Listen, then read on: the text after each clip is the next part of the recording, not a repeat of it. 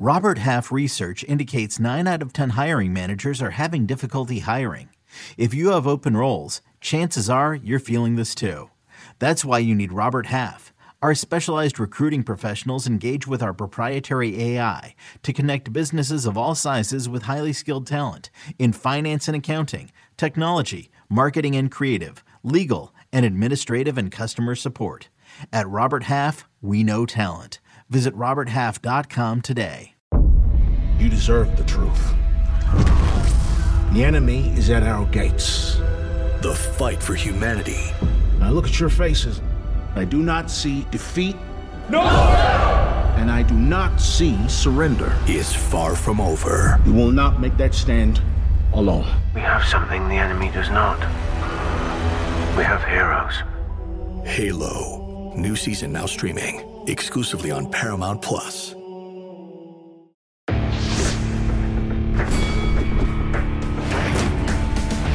Reveille, reveille, donks. Look at us now, tip to tip. This is our life. This is our passion. That's the spirit we bring to this show. I'm Luke Thomas. I'm Brian Campbell. This is Morning Kombat. If you've got a case of the Mondays, we got a case of the MK, and BC's got a case of chlamydia. Hi, everyone. It is Morning Kombat right here on this 18th day of September, 2023. My name is Luke Thomas. I am one half of your host and duo. I join you from the capital of Estados Unidos right here in Washington, D.C., joined by my friend on that side of the screen. He is, now BC, he was at a wedding last night, folks. So here's my question. On a scale of I have a headache to why did I wake up and find my pants all wet, how hungover are you? I'd say the hangover out of 10 is only a 4, which was nice. I mean, I only had 3 drinks, but the washed, exhausted feeling. Because by the way, it was like a barbecue buffet wedding, which is really the greatest of all time. Shout out to cousin Morgan, fantastic. So yeah, I'm just washed and old, but a couple donks in the wild at the wedding, Luke. I was very happy to see that. My cousin Connor's life partner Jesse was there, and it was really nice to see the love out there. But yeah, good times, great oldies with the family. I caught up on the fights though, Luke, and I am wearing a belated gift in the mail that came to me because the package was damaged, and I'm talking about the average Joe Art crossover, the Super Wash Dad shirt, the One Love hat on here. Luke, I just want to say that there ain't nothing average about this design or the way this shirt looks and feels on me, but I don't think even my shirt is the story here. Our staff, Luke, true or false, could not believe that you owned a red shirt, let alone are wearing one. This was basically the equivalent of you showing up with your underwear outside your pants like Appy Yes. at a London live show, Yeah, well, I'll show it here very quickly if I can. On Friday, there it is. You can kind of see. Hold on, let me get the tour on the back. You see? Yeah, it has the tour dates on the back. On Friday, your boy went to see Pantera. I saw Pantera at the Jiffy Lube Pavilion in Virginia. By the way, that drive, I mean, I cannot believe people live out there, but they do. All right, either way, neither here nor there. Damn, dude. I went in there. I even told my wife before we got there, I was like, I'm not going to have low expectations for this. I mean, half the band is dead, and I don't really know what to make of it. The genre's dying, The genre's been dead. I mean, the genre's very dead, but so are the lyrics, Luke, about death and dismemberment. No, not Pantera. Pantera's not like that at all. But dude, they were unbelievable. I was shocked at how good they were. Okay, what role did Zakk Wylde play in this being just a kick-ass and tremendous event? Major hero.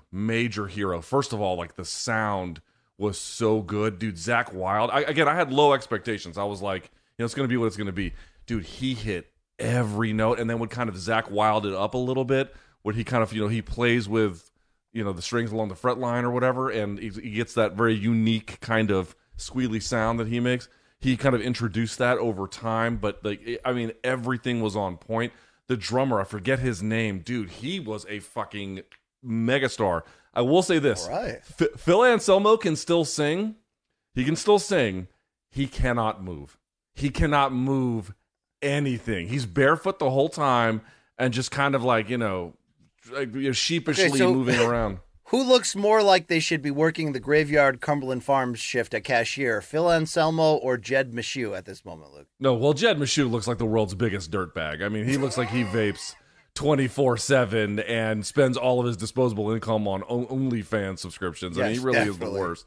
So he wasn't that bad. He wasn't that bad. But I will say this. Last thing, I saw Rage Against the Machine not too long ago, and now I saw Pantera. These bands from the 90s who have been popular enough to like have a second life at touring, they've got it down pat, dude. Yeah. They've got it down pat. Because I saw Lamb of God. They were pretty good too, but not You as still good. want to do big arenas or do big, big cities and stuff. You got to bring it. I was similarly blown away when I saw Pearl Jam on the '06 Avocado tour, Luke, and I was like, oh, they got better over the years. They got way better. Yeah. The only thing I was bitter at, dude, they didn't play some of my favorite songs. I was a little bit bitter about that, but other than that, it was great. So, okay. Well, you look great in that shirt, Luke. It's nice to add that to the rotation. The staff was happy, and this great merch crossover, by the way, which includes this hat, this mug. I mean, tell them about it, Luke, right? Fantastic. Yes, you can go to morningcombat.store, of course, for more. The entire Average Joe art line is available. If you don't want to get that, of course, we still have other stuff, but the requests for this have been pretty tremendous, so I want folks to know it's up there, selling like hotcakes. morningcombat.store. Let's go through the rundown if we can here a little bit. If you want to get Showtime, you certainly can. Showtime.com, 30-day free trial. If you like it, you can keep it. If not, feel free to bounce. And then, of course, morningcombat@gmail.com will be the email du jour to reach the show. Last but not least, BC, we want to remind everyone, voting is almost over. Vote for MK on the World MMA Awards. I believe we have a graphic for that. There it is. You can put your phone up to the screen. You can use the QR code right there, or you can just go to worldmmaawards.com and vote for us in BC. We always say that this one is the most important, but really it actually is. Yeah, we're going to be honest with you. I mean, we're going to be here. Our show's still going to be here. But we could use this at the moment. We actually could use this at the moment. It could be valuable for us. It could be, okay? More news to come, but it could be very valuable for us. So vote with your heart, or don't vote at all. I mean, do you think I like, Luke, not to steal Dennis Leary's bit, who he probably stole from Bill Hicks, but do you think I like when Joe Walsh is telling me how to vote, or Puff Daddy? No, but vote or die. How about that? Just vote. Yeah, how about that? All right. But hey, if you want to back us, you want to back the blue balls of Aaron Bronster, then do that too with Best MMA Journalist there. But thank you. All right. With that out of the way, BC. Very quickly. Do you want to check in on OK Bet, because there's big news there? Yeah. This is huge news. Maybe the first time this segment went from struggling to front page news. I received an intense amount of tweets after my prediction of Raul Rojas Jr. by TKO came to incredible. Rosas came to incredible, accurate.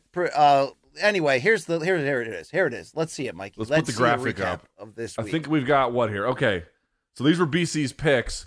The main event, as we all saw, did not go to a winner. It went to a draw, so that's a push for me and BC, because I also had Grasso. But he wins on Jack Della Maddalena.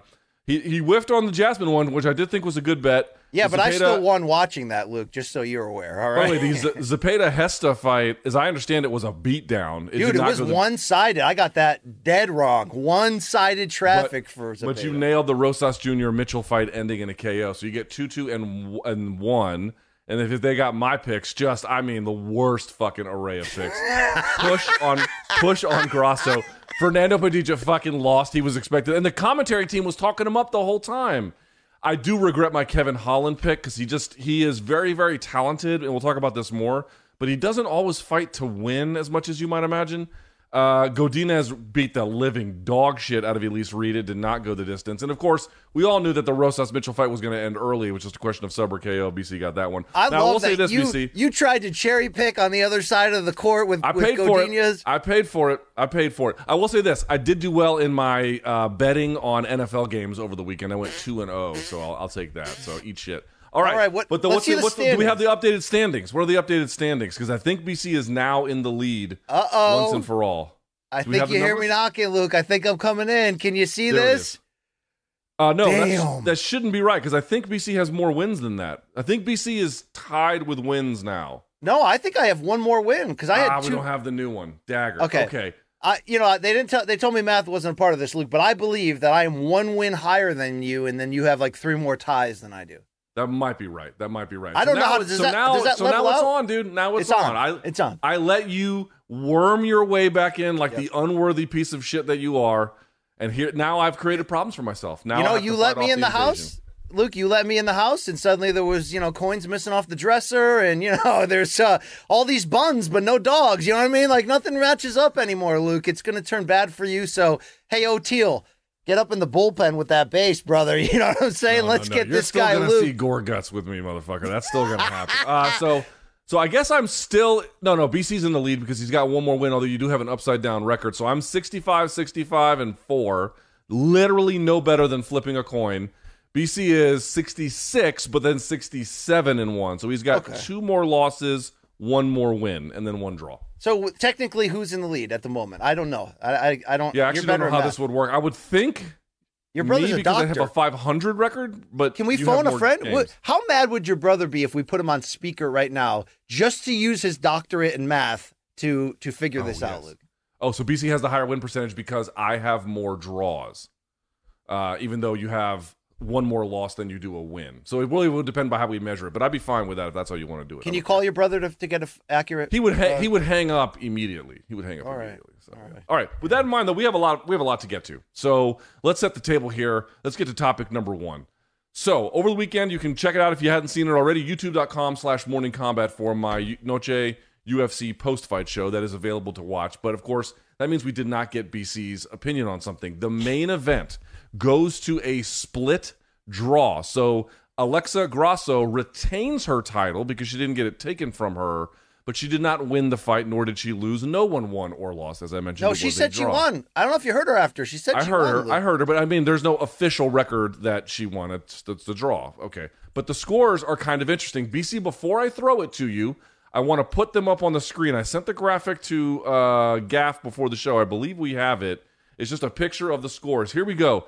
We'll talk about all of them in just a minute. Judge Mike Bell had it 47-47. That's the one that set the internet ablaze. Sal D'Amato had it 48-47 for Shevchenko, giving her rounds 1, 3, and 4. And then Junichiro Kamijo had it for 48-47 for Grasso, which is, of course, how I had it as well. Thank you, Gaff. I appreciate that. All right, BC, let me ask you the question. I know it's a draw, but who won that fight? It should have been Valentina Shevchenko. And it does, in a lot of ways, come down to that swing 4th round. Luke, did you just say you scored it 3-2 for Grasso? Yes, but I do recognize 3-2 Shev is completely understandable. No problem. So I think that's what it is. It comes down to that 4th round. Obviously, it's the 10-8 5th round that made this a draw, which, look, who got done wrong in the end? I think it was Valentina. Not a robbery, although... certainly not the correct score. If you had it 3-2 Grasso, I got no problem with that. I scored it 3 rounds to 2 Shevchenko. I gave her the very close 4th round based on the damage of landing the elbow that led to that cut. And I think her jab was just more consistent to try to offset those knees to the not nearly grounded opponent and the takedown that Grasso did early. But Luke, while I said sort of like, damn the stats in the first fight, here's what my eyes saw, Grasso was the better fighter. I think that was actually flipped over this time around. This rematch was so hotly contested. Just a beautiful fight in so many ways to see the adjustments from both. And obviously Grasso, for the second straight fight, was able to capitalize on not an error or mistake from Shevchenko, but was able to sort of turn that trip takedown defense into taking her back and having the grounds for a 10-8 that, again, just doesn't feel right at all.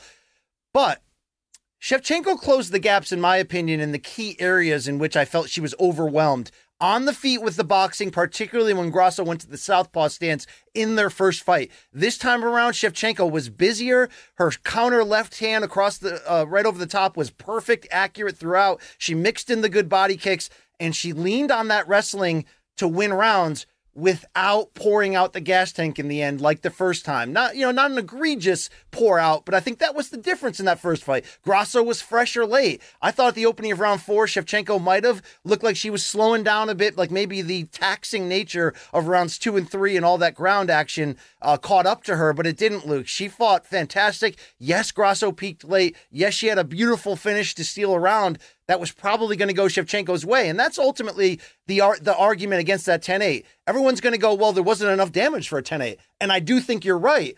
But I think what makes that 10-8 so much more egregious is the fact that Shevchenko was winning a close and not that exciting round leading up to that change, which meant that should have been enough for 10-9 and nothing more. And then you can certainly add in the key glaring factor that there just wasn't enough damage being done. Beautiful fight. Sucks that the 10-8 had to cost it, but even if that 10-8 didn't happen, Luke, is there an argument for Grasso 3-2? Yes, there certainly is. Round 4, I do believe could go either way, but I think snapshot as a whole, Shevchenko was the better fighter. Grasso was not able to figure out the takedown issue. She was able to work out of some bad positions and stay alive and allow room for that 5th round rally, and you got to give her so much credit. That's the big thing she brings to this matchup against this legend, is the fact that Grasso is sturdy, strong, never gives up. In so many ways, she was the perfect fighter to be in the main event in this Noche close-up, reaching out so aggressively to the Mexican fan base.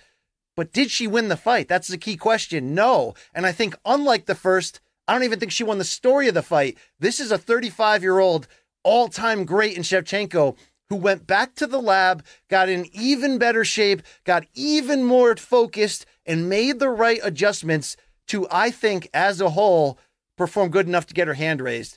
Unfortunately, this Mike Bell situation, Luke, we're not even coming down really to that debate of who won the 4th round, because that scorecard from him kind of ruined it. Hated it. So, just to clarify, what rounds did you have? 1-3-4 or 1-3-5 for Shevchenko? I have 1-3-4 for Shevchenko. Grasso bounced back cleanly in round 2, like in similar to the first fight where Grasso won the first one. Shevchenko came right back to take it. But I think round 3 was a Shevchenko round, and then Luke comes down to that round 4. So you scored round 4 for Grasso. Again, I have no issue with that. But damn, does it suck that this one rogue 10-8 scorecard literally was the decider. I hate that shit.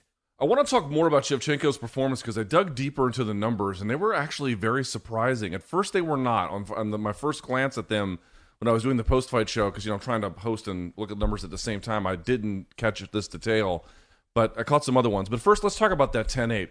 Now, I have another graphic that I sent to Mikey. This comes from Eric McGracken, Combat Sports Lawyer, or just a lawyer, but Combat Sports Law, I think, is his website. This is the Nevada criteria for 10-8. And I can't go through all of it. We kind of know what we're looking for, but they say a result is referred to as 10-8 when it meets the following principles. A round has to be scored. The winning unarmed combatant must have dominated the action of the round, had duration of the dominance, and impacted his or her opponent with effective strikes, effective grappling maneuvers, or both that diminish their abilities of their opponent. A score of 10-8 round is not the most common score for a round, but essential, of course. Then they go on a little bit. They say a score of 10-8 does not require an unarmed combatant to dominate or impact his opponent for the entire round, which we knew. And, of course, the judge can use it in certain cases. Flip to the other one. There's a second page to this very quickly if we can. Let's see here. There we go.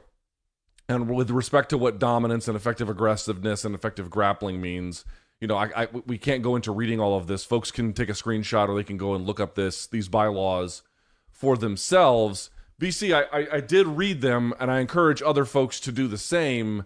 I don't know what someone could see in there and then look at what happened in round 5 as a 10-8 round. I mean, to your point, Shevchenko was basically winning a close, but, I thought relatively clear round in the 5th until about 90 seconds left. Now, the tide turned dramatically after that, so that's why I gave it to Grasso. I thought she did the more impactful work when it mattered. But there was at least some debate about who even won that round.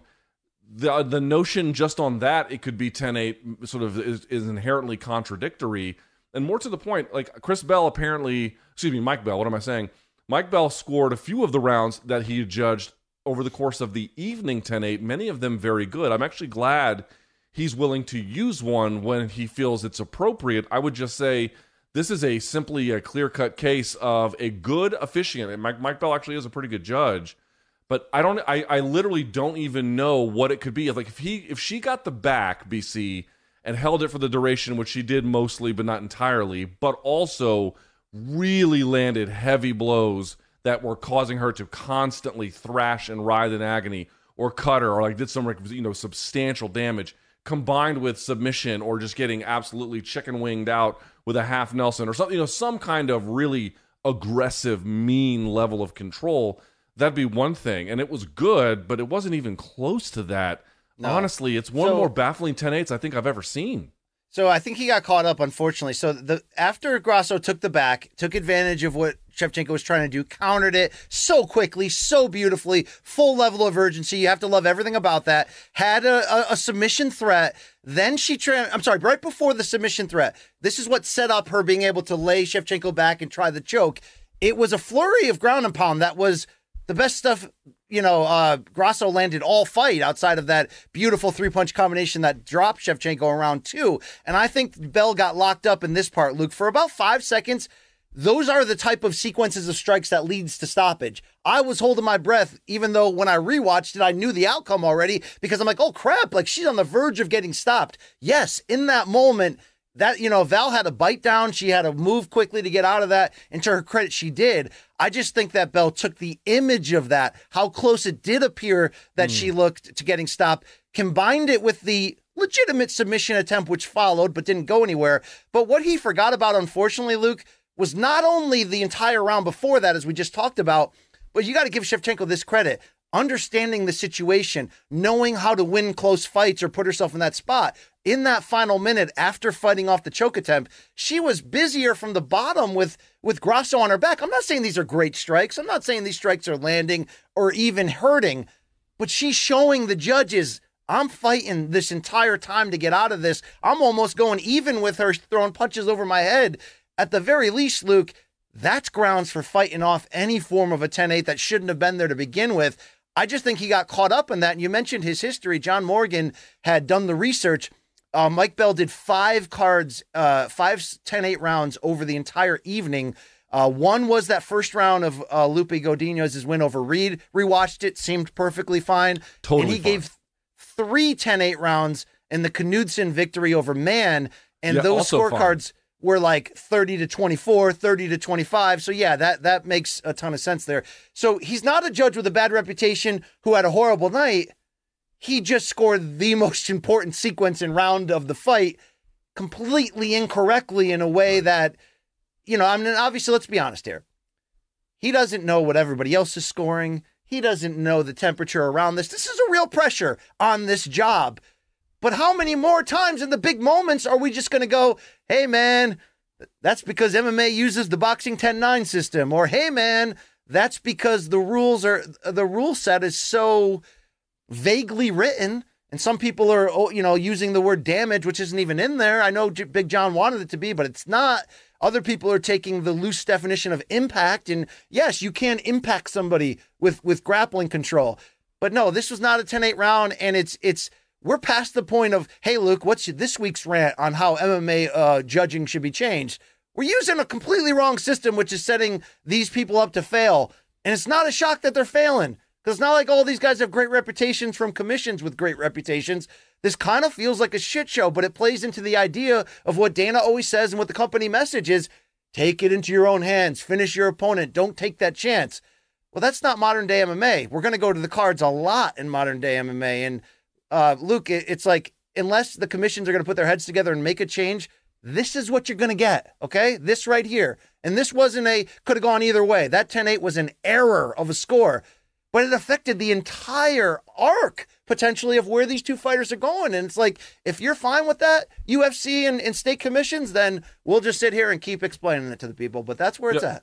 I mean, you just have to accept, basically, that the entire commission structure in North America, other places too, but certainly in North America, US and Canada, and I guess Mexico now too, and at least as far as MMA is concerned. But in any case, the commission structure has basically decided that they have a judging system that for the vast majority of any pro MMA bouts, which can include UFC and everything else underneath it as a pro contest, for the vast majority of those bouts, this judging system is pretty good.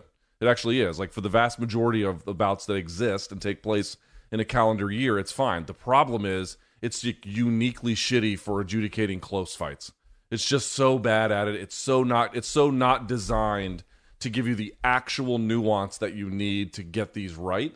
And so we've given these guys tools in a retrofitted structure that don't really work all that well, and so you get shit like this. But, what can you do?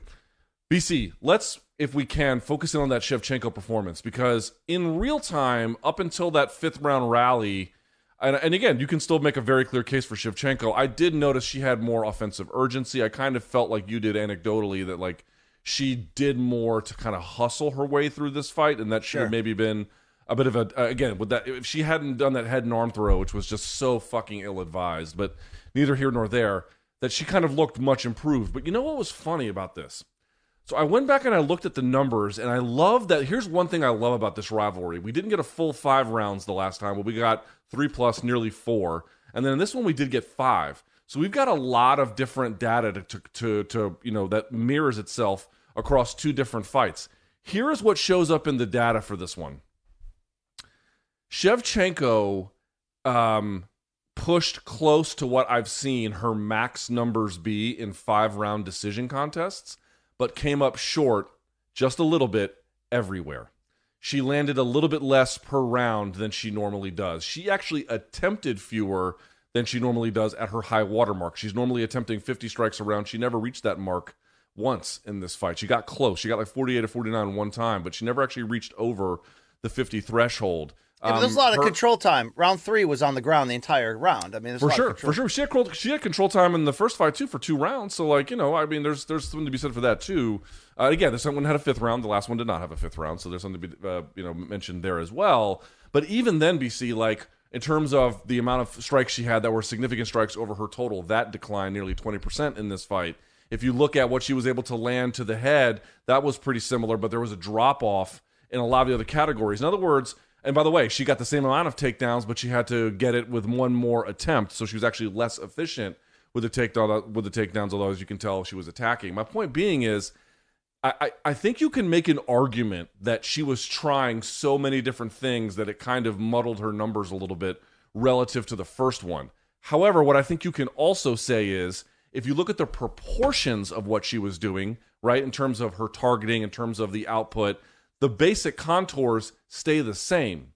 So my takeaway from this is that was the best you were going to get from Shevchenko. That was the best you were going to get. She was trying at maximum ability in terms of volume, output, mixing of things, really trying to make a steady attack when it was reasonable, while taking away the more dynamic features of her game that got her in trouble. Like, for example, the spinning attacks. I honestly, if they make another one, and we'll get to this in a minute, I honestly don't know what more adjustments she has to go to, whereas I feel like Grasso actually has still some things that she could lean on that could make a difference. Like, I guess I'm trying to point out what makes it, if you're a Shevchenko fan who scored the fight for her, to me what makes it extra kind of awful, aside from the fact that the judging was bad, was that was a great performance by her, and I actually don't think it can get better. I really don't. I know, like the story of this fight, the reality is, regardless of how it got scored, the story of this fight was that the great aging champion went back to the lab and came out even more efficient and, like I said, in even better shape. I mean, you could see it. And then obviously the way she was dialed in, but it was a lot of leaning on whatever strengths were there. I mean, Grasso's good enough on the ground where she's not, I know there was that sequence in the first fight in the second round or the third round, where Shevchenko, looked like she was close to finishing, had a lot of dominant ground and pound. You don't really get a lot of top time ground and pound on Grasso, but just leaning on that control time and those strengths and that she had in that area, and leaning on, I thought she did such a good job to take away the advantages that Grasso had in southpaw in that first fight with that boxing stance where she darts in and out. And she did that with the timing of catching her with those left crosses and really making that jab work.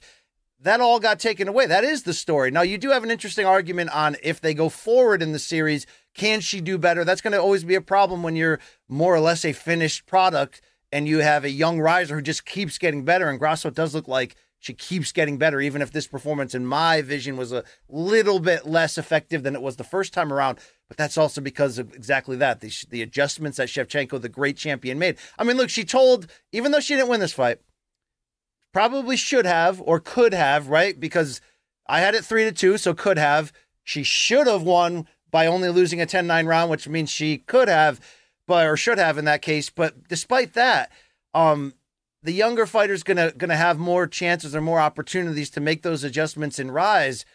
But doesn't this speak to Shevchenko's greatness? And she basically telling that stat, of the 35 and over to GFY. I mean, you don't often see the aging, like you know what I mean? History tells you that more often than not, the aging champion loses the rematch again, sometimes even easier. And look, I thought she had a better performance, and maybe the strike totals don't compare to what she's used to. I don't think she's fought an opponent in this division who has the combination of clean striking and great striking defense as Grasso does. But look at how Shevchenko adjusted to that and still found a path to victory. She still might be the best fighter in this division, Luke. Right now, she still might be the best overall.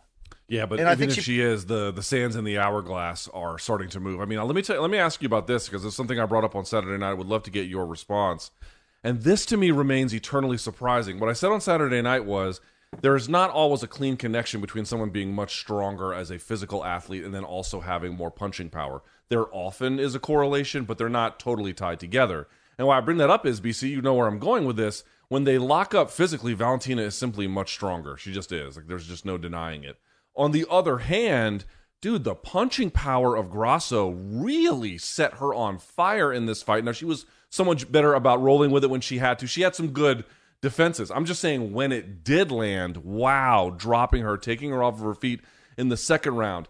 Is it that we just didn't realize that Grasso is such a dynamic puncher, or is Father Time starting to dwindle the punch resilience of someone like Valentina Shevchenko? No, I think it's more in category A and more to the full physical and mental evolution. I mean, she has gone from, pretty good to very good to like great in such a swift progression where I think it's a combination of all the factors, finding the right division that doesn't diminish some of her potential greatness because of how taxing that weight cut was. And then the evolution of not just her body filling out, so maybe putting more weight down on the shots. But Luke, she has evolved. She used to be, especially at strawweight, she was a good boxer, had some of the best pure skills, but that didn't always equate to danger. Now, her ability to sit down on punches and throw perfect technical three-punch combos that the great Valentina, with pull the sword of 30 years of experience and 17 kickboxing championships, just both times she got dropped, right? First fight and second, they were on beautiful combinations that she just didn't see coming. Luke, show me on one hand how many elite female MMA fighters at this point in the sport's evolution have that striking ability. I'm not talking about a big right hand off the jab like Amanda Nunes has, and she's got great technique. She also has next level power. So does Cyborg. Cyborg's a very technical fighter. She's evolved. But I mean, Grasso is she's like a boxer in there, Luke. So in that regard, I don't think it comes down to Shevchenko's punch resistance changing. She hasn't gotten beaten up a lot in her career or put in precarious situations, right? The fights she's lost have been to Nunes in the UFC on that level, and a lot of times it comes down to just a mistake or strategy change, or maybe she was physically outgunned just a bit at 135, or maybe the judges got it wrong in the Nunes rematch. I don't know. But no, Luke, well, I mean, she fought Nunes at 135. This is at 125. There might be something to be said for what the weight cut does at age 35 to her. Absolutely. But let me ask you this question. Did Shevchenko show you anything in this rematch that suggests she's going in the either direction at all in terms of going, getting old? I didn't see anything, dude. I mean, I thought she came back and was better than ever. She's just fighting a great fighter. This is a lot about the fact that Alexa Grasso is a great freaking fighter and a worthy champion despite that 10-8 round. 100%. The broad strokes of that I fully agree with. And again, I'm not declaring what state she's in. She looked to be in tremendous physical condition. Maybe Grasso is just a really incredible puncher. But I feel I go back to it one more time, and we'll spin this forward in a minute. I want to make one last point on the fight, but I do just feel like when you look at this effort, it was so comprehensively well done from Shevchenko, where she was a lot of times check hooking her way around that 1-2 that was so valuable the first time from Grasso. She had, she was threatening off of her back at times when she needed to. She did make that tragic mistake for herself in round 5, but in general, I thought had a very sharp, what do we need to get rid of? What do we need to focus on? Where does this fight need to be contested? And again, she got dropped in the second and got her back taken in the 5th. But other than that, really put on a very, very, a tough opponent, a great performance. I just go back to, I really don't know what else she could reasonably add. I got 2 questions for you. Point. Then we can close on these beautiful ladies in this part of the conversation. Who would have won this fight Pride Rules? I think that decides it. I know you had it 3-2 Grasso without the 10-8 round, but who would have won this fight Pride Rules? Who was the better fighter on this night, Luke? I probably would have. Well, that's tough. Shevchenko might have gotten it. I agree with you. That's the story of it. She was better for longer stretches, which is, again, not how it's scored. It's scored based on different ways. But I can see why that might favor her. But again, it would be close because there would be people who'd be like, oh, well, you know what? When it mattered, Grasso was better. I can see that case too. All right, there's one other thing. Ethan Chan was an MK donk who jumped in my DMs, and a couple other people had something similar to this. But I want to get your question. Maybe I overplayed the idea that it was a huge Shevchenko mistake on the spinning back strike that led to her getting submitted in the first fight. But again, I think there were other factors in there. I thought Shevchenko was fading just a bit. But what these people are saying, Luke, Ethan in particular, is okay. However you want to frame that, that's still a mistake that was countered and led to her defeat. She also had a mistake on this trip takedown effect that led to her defeat. And he's claiming in the second Nunes fight that Shevchenko had a similar mistake on a trip takedown attempt in round 5, which led to her being on her back, which may have played into the visual of the judges down the stretch. Is there any truth to the idea that as absolutely brilliant and historic and amazing as Bulla is, that maybe a couple times, there's a fumble or two in the biggest key drive of the game, in the playoffs here, a couple times, There's more than a few fumbles. She's done this on a number of occasions. I don't think it's in any way unfair to bring up that. I mean, first of all, like the head and arm throw is such a fucking scourge of women's MMA. Now, the great news about it is you got fighters who, by the way, I mean, some of the men do it too, of course, but like, for example, like one of the guys who does it is, he didn't win his last contest, but Sergey Spivak, when he does score with the head and arm throw and he lands in scarf hold, he's actually pretty good from it. Like there can be, Ronda Rousey stopped Alexis Davis from scarf hold. Like you can do good things there, but what ends up happening is they don't have good enough wrestling typically, although she does, but she just has bad habits. And she just goes for this throw, which is kind of like, just amateur hour for somebody who's trying to wrestle back a UFC title. It's not a very effective throw. You have to have the sequence after the throw really well understood. You have to have that positioning locked up. There's just better ways to go about fighting this contest, and she has fumbled this a few times. Yeah, you can absolutely question not her. I guess her overall fight IQ is quite good, and her talent is obviously very, very high. But in some of these like presence of mind moments, she does make categorical errors, and there are people online. I don't really share the Schadenfreude, but people online being like, yeah, if you're going to go for head and arm throws in round 5, you deserve to lose. I don't think that's quite true, but I understand why they look at this and they're like, dude, stop fucking doing these techniques that are from 2009 and don't, women's MMA should be, in terms of the wrestling, much more advanced. And again, the better fighters in general they're so much better in terms of wrestling than they once were. It's just this weird anachronistic kind of bug that's stuck around in the women's game a little bit. Yeah. Do we explain the Shevchenko loss in the first Nunes fight at 196 as kind of just running out of time or figuring it out too late?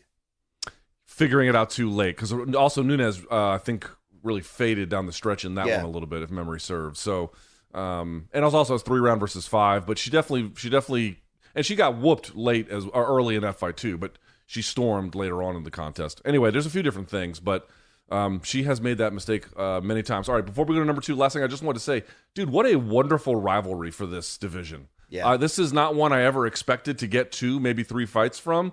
I think you share my appreciation for it. This is well matched. It's fun to debate these results. I mean, I feel bad for both of them in the sense that there wasn't any clarity, but dude, what a great way to lift and magnify this division to the masses. And we'll talk about UFC Noche UFC later, but do you share my enthusiasm for what this kind of fight and this rivalry can do? I mean, this is the best division in female MMA, and that was one of the best title fights in terms of ability, countering, stamina. I mean, it was just beautiful to watch, and to see these two now kind of oddly linked together. Yeah, we didn't see this coming, and it kind of fuels the key question here entering into topic 2, Luke. All right, so let's do it. Topic number 2, this is very easy. I'm going to spin it right back to you, BC. Very simple question. We stay with the fight, but we do, in fact, move it forward. So my question to you is, BC, what makes the most sense now at women's flyweight? Should they run it back and do a trilogy fight between these two, back to back to back, or should Grasso defend against a fresh contender? I want to have a knee-jerk hot take. This is the way, right? Let's do it, Mandalorian. But Luke, I really think the arguments on both sides are very compelling, okay? Wrong. This matchup rules. Valentina was winning the first fight, but cleanly lost it, right? And then I feel like she won the second one. Do you show respect to this great champion? And do you try to maximize the momentum built here on Noche UFC of this great fight? And not only go another time because it's sort of like it is unfinished business between them. I mean, this does change it. I actually was on that side for the Holloway-Volkanovski argument of let's do a third one there because I recognize that these are two great fighters. And I felt that Max won the second one. You know, maybe over time that argument it feels less and less passionate. But I was kind of okay with that. I think there's some level of that argument in here for Valentina. And then what's your worst case scenario if you went that way, even though there is a bottleneck atop of this division of potentially marketable and breakout fighters? Would it be awful if you had to do Manon Fiorot versus Aaron Blanchfield in a true number one contender fight? Not the end of the world, Luke, but you would be taking the two of them and putting them against each other and, you know, one go one way, one go the other.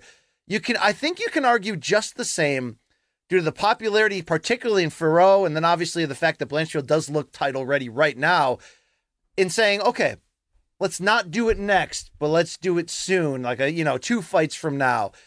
Would it hurt? Would it kill? I don't know. I think you might just look at this if you're the UFC and go, we love the rub that Grasso is getting from matching herself against this all-time great fighter, and it's a little bit unfinished, and it just busted through the roof of Noche UFC and this main event fight delivered. Luke, would it kill them to go to Mexico City with this trilogy? That's the thing. When you have an opportunity to do something big and crazy like that, I don't want to see Blanchfield and Fiorot have to fight each other necessarily. You know what I mean? There's a lot of contenders right around there that I want to see the future. Just same argument we just had at middleweight. I don't want to see Izzy next right now and then another immediate rematch. There's different circumstances with that. But I do think in this case, I mean, Shevchenko, not a raw deal, not a robbery. Well, but yeah, kind of a raw deal, Luke. Shevchenko might deserve the respect to run this back another time. And just the fact that these two put on 2 really, really good fights that are like the best representation of this division and this sport on the female side, sometimes you do have to capitalize on timing. Luke, what would be a bigger fight? This in Mexico or anything else? I mean, that's the argument, right? Anything else. You like anything else but this in Mexico? I don't think folks understand the economics of what it would be in Mexico. First of all, like our producer's bringing this up, but of course we all heard when Valentina was asked, I went back and I was like, how quickly did she go to, it was because it was a Mexican Independence Day thing. How quickly did she go to that to blame that on the judge's decision? And it was almost immediate. It was very, very That's a quick. fair point. So it was in the post-fight interview and then again in the press conference. She went on she doubled down on it. And I was like, okay, all right, that's one way to look at it. Okay.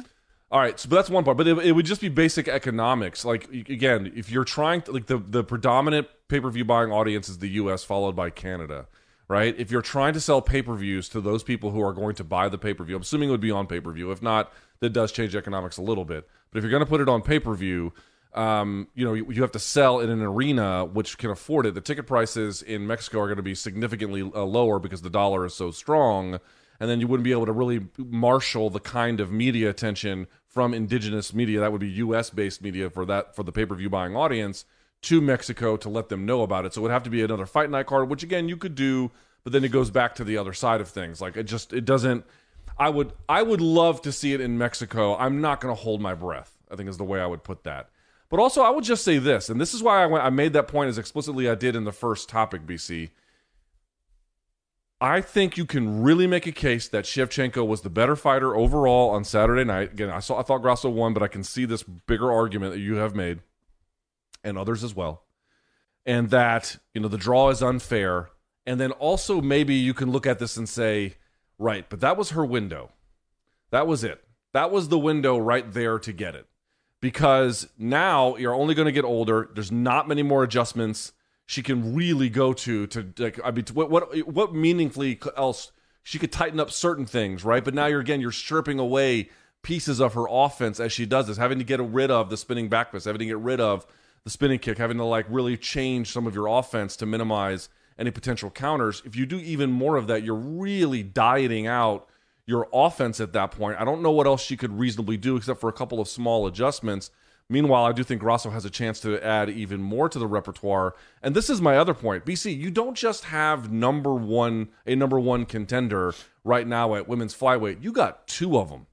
You got two of them sitting there waiting. It'd be one thing if there was like, oh, Aaron Blanchfield is waiting for this. You could say, well, maybe hold on. Dude, they haven't even figured that out. I know what folks are going to say. Well, have them fight.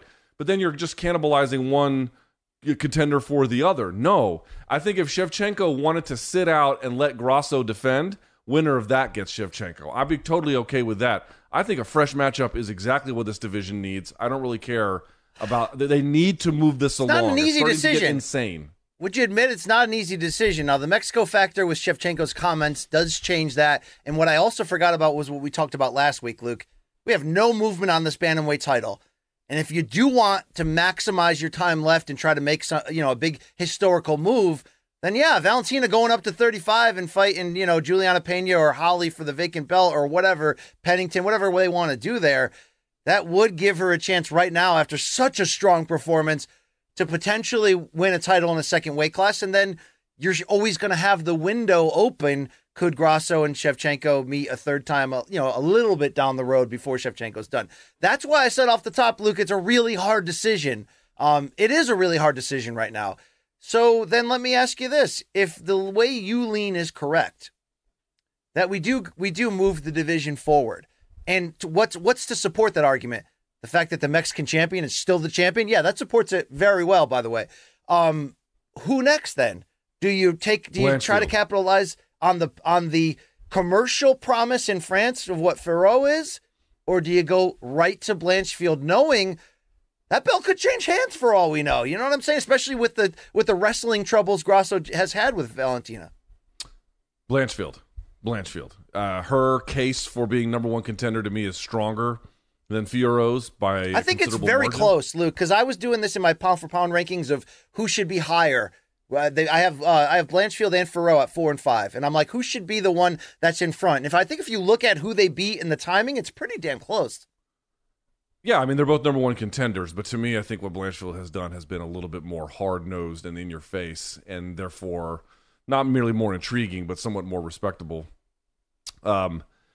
So I think they should go with her. And people might say, well, then you lose the third fight between Shevchenko and Grasso. No, you don't. You can just do it again. You can make it for 5 rounds. Yes, you would lose the impact of the potential title, but guys, there's a fucking division that has to be taken care of. I will admit this. There are certain times, like for example, after UFC 293, people being like, oh, immediate, that would be the rematch between Sean and Izzy, and I'm like, dude, there's not much of a case. Like, the guy lost cleanly. Here, you do have that case. You do have the ability to have a conversation like, is this the kind of fight that qualifies for another do-over immediately again? It is that kind of fight. I recognize that. However, I just feel like we're doing a massive disservice to the rest of the division in order to indulge a rivalry that we don't need to see necessarily indulged on the terms that would be more ideal, but hardly necessary. Move the division along. It was a draw. She's 35 years old. She had 2 shots to retain her title. She couldn't do it. Move it along. Have Aaron Blanchfield fight, and let's see what happens. All right. Yeah. Again, you make a great, compelling case. But then let me ask you this. If it's not 30, or let me ask you this. What should be next for Valentina? What should be? Should it be 35? Should it be rematch with Tyler Santos? Should it be her and Manon Ferro? How about, there are a couple different ways. How about not Joanna. How about Rose and Valentina, 2 former champions? That'd be a heck of a main event somewhere on a fight night. What do you do, Luke? If I'm her, I'm taking whatever path is closest to the title. So if that's 135 against Holly Holm, who, they've got history, obviously, that went Shevchenko's way, I would take that. If it's, hey, sit out, you'll get the next one after there's a defense, I would take that. She is a decorated champion in this organization. Again, if she had lost cleanly, I would say to what I said about Izzy last week, which was, you do need to fight another one. Again, I can understand if they wanted to have him sit out and then wait, but fight another one would be great. I don't think she has to fight anybody else. To get back into the title queue. I don't think that. But I do believe that they got to start rotating this through a little bit, because there's just they're going to make the logjam even more difficult, and then they're going to create suboptimal matchmaking behind these two by forcing people into competitions that don't do them any favors down the road. The time to move the division forward is right now. You can always revisit this fight for a third time. That's what I think. Bitches. I heard you say that. Yeah, I heard it. I heard it a few times. Yeah. Well, here's the better question. What do you think the UFC is going to do? Unless they're folding that 35 division, this opens up a life raft for them. If they did the best matchup you can do for, I think, the combination of commercial appeal, also with we're not really sure what it's going to look like or who's going to win, in my opinion, is Valentina and Juliana Pena. Because, Pena hasn't fought since losing the title to Nunes in the rematch. And I think it's, comical that Yahoo Sports would have her number one pound for pound. But I do think in the two fights with Nunes, she showed that she's star ready, that she wants the smoke, all of that. So she actually would be the perfect foil to seeing Valentina, if this is, an option, if this is what she wants and the UFC wants, to go do that above even a Holly Holm rematch or bringing Rocky Pennington in. I think that's suddenly a big fight. You got the historical nature of the two division champion possibility. Pena could be in the, can be a star again, could talk trash, can do all that stuff. I think that's the direction, Luke. And look, even with that division being barren is all hell right now, you can't discount what that means to a resume, right? She walks away. You never beat Nunes, but two division champion, have a big argument in the Nunes rivalry. That's not nothing, even with a shitty division, Luke. That's something big, right? That's big. You could still fight Grasso a third time, to echo Luke Thomas's point. You could, and also, here's the top 5 right now at women's 135. Let's just go through it. 5 is Holly Holm, who she already beat. 4 is Ketlin Vieira. That would be a fresh matchup. 3 is Mayra Bueno Silva, although I think she has a modest suspension related to some kind of anti-doping violation. 2 would be Raquel Pennington. And then 1 would be Juliana Pena. Guys, I got to tell you, if you're a Shevchenko fan, which one of those is like the death matchup? I could see a couple of difficult ones, but I don't see anyone where I would clearly pick them over her. That's the entire top 5. So she has options, dude. She did not in any way perform poorly except for the end of that 5th round, which I thought was just, awful. But okay, they're not going to make her fight Farrell, right? That's not happening then. If I were her, I would just be like, what are you doing? No, I would not take that fight. I would not, for fucking what? What are you going to get out of it? You're going to beat someone you probably can't already beat to hold your spot? I I just don't even... again, Mikey, Luke, Mikey believes she would smoke Manon. So that makes... And let's assume he's right. That would make it even worse. Yeah. Right? If she goes in there and just blows the doors off of her, now you've ruined a contender's chances to have a fresh fight. And also, she just keeps her place by a fight that didn't need to happen. It's like, why the fuck would you do that? What if I told you that over the next year, this would become the 3rd best division in the entire sport? What if I told you that? What would you say? Would you be telling me that with your pants around your ankles? That's so unfair. There's no documented history. There's no paper trail. Would you tell me that on a date with Lauren Boebert at a Beetlejuice showing in Colorado and she's touching you? I don't understand this reference, Luke. It's insulting to me because of that. There you go. You don't follow the news cycle at all, do you? I live in the news cycle of my own mind, Luke, which is always taking me back to 1970s. Okay, I made such a good joke about public groping that I thought you would really get behind, and you just hung me high and dry. I did, because you have the reading stamina of a 5-year-old. Really is the. I'm going to get to the end of Dune. Don't worry, I got a 5-year plan here set up. Okay, I'm going to read all 800 pages. Believe me, we'll get there. Your pledge to read Dune is on par with your home mortgage amortization schedule. So it's 2 pages every month for the next 30 years is really the way you're doing this. All right, let's go to topic number 3 if we can move the chains on this show here. How about the co-main event, BC? Jack Della Maddalena defeats Kevin Holland, and there's a sort of few different takes on. By the way, some people thought Holland won, but this is the way I'd like to ask the question for you, BC. Did Jack Della Maddalena prove with this win that he's ready for the top 10? I think he did. Not in an overwhelming, exciting way, but I don't call this fight boring. I think he was basically setting up shop on the outside, having success winning the technical battle, although let's give Holland credit. He made some adjustments. There were some times he landed some big shots. I think if anything, I'm like, hey, Kevin Holland, where were the takedown attempts to do something? I mean, obviously, I guess he could have been confident enough that he had it. I gave rounds 1 and 3 to Jack. I admit that 2 of these 3 rounds are pretty damn close, but I do feel like Holland winning cleanly wasn't the fight that I saw. I would have liked to have seen what happened if Holland had shot. That the wrestling has been a big part of his reinvention at welterweight. But in the striking battle, which was competitive, Jack set the terms and Kevin went along with the dance, and the better technical fighter won. And I thought he landed a couple big shots. He had the threat of kicks, as you see in that picture right there. But overall, did he regress at all coming off of a weird sort of close fight in the last minute replacement last time? No, I think he still showed you that skills-wise. I mean, look, what are we seeing again from Strickland to the, Grasso upset in the first Shevchenko fight to Jack in this fight? Striking defense is the new thing, Luke. Jack is fighting under some legitimately responsible and effective striking defense that allowed him to get off his shots and for the most part land the better strikes than Holland. No, there was no exclamation point on this, but Holland, we talked about it coming in. Holland was a real wild card for the top end of this division. And maybe this was close, yeah, but it should be close against somebody of Holland's ability. Outside of the lack of a ground attempt at all from Kevin Holland, Jack took another step forward, and I was impressed by it. So I definitely feel like he looked top 10 ready with this one. And you mentioned striking defense. I had a whole rant on this on Saturday night. Dude, I got to tell you, for the better strikers in MMA, you're starting to see significantly better defense. And it's comprehensive. It's partly the way in which they are manipulating range. It's partly the way in which they implement their guard. And then strategically how they use that guard and in what circumstances. Also, there's just starting to be better footwork and guys using lateral movement and then, getting in on strikes, exiting, that kind of stuff. They're just putting themselves in the right positions at the right time, then exiting defensively at the right time as well. Kyle Nelson also on this card had a strong performance related to that. Not quite as good as, not quite as sharp as JDM with the higher end talent he's facing, but nevertheless, very commendable. And it's something that is noteworthy for folks who've never trained.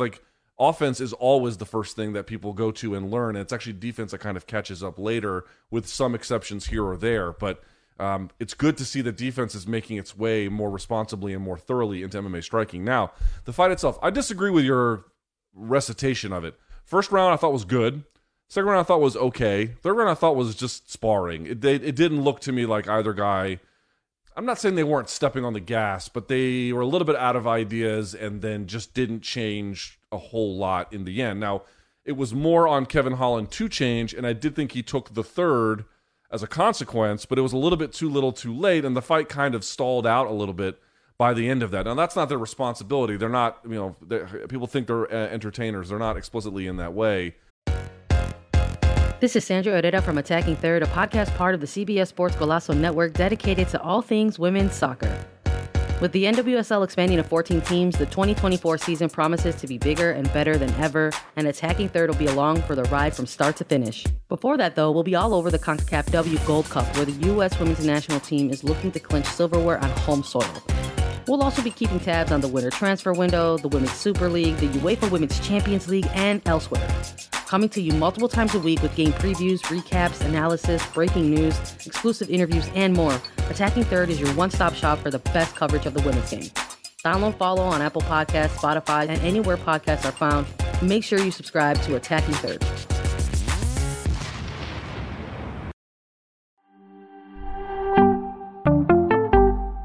Greetings, Fantasy Warriors. I'm Heath Cummings, your guide to fantasy dominance on FFT Dynasty.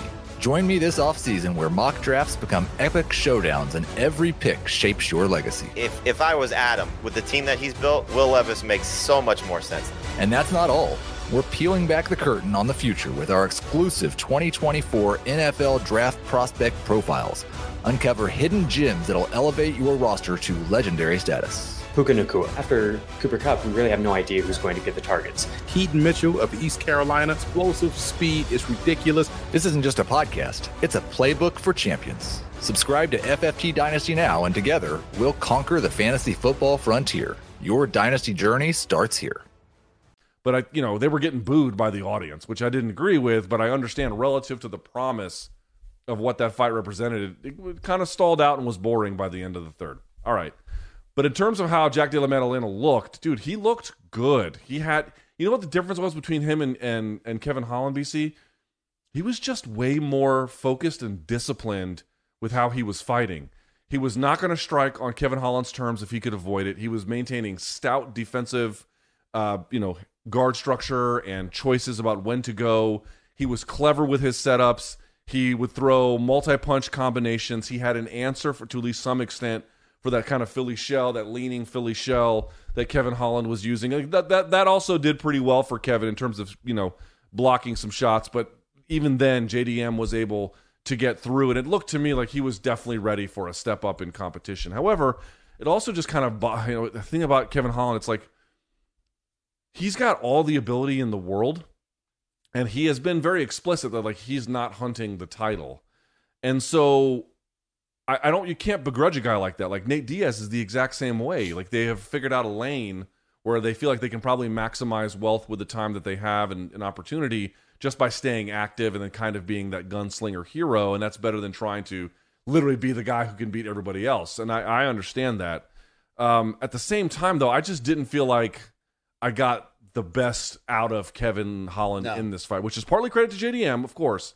But I don't know. It's like, how specific was the training around JDM in this fight? Because it looked like once he was able to get going with more volume in the third, he was able to do a little bit more. But again, it was too little too late. Okay. I don't know. I agree that the fight got worse as it progressed.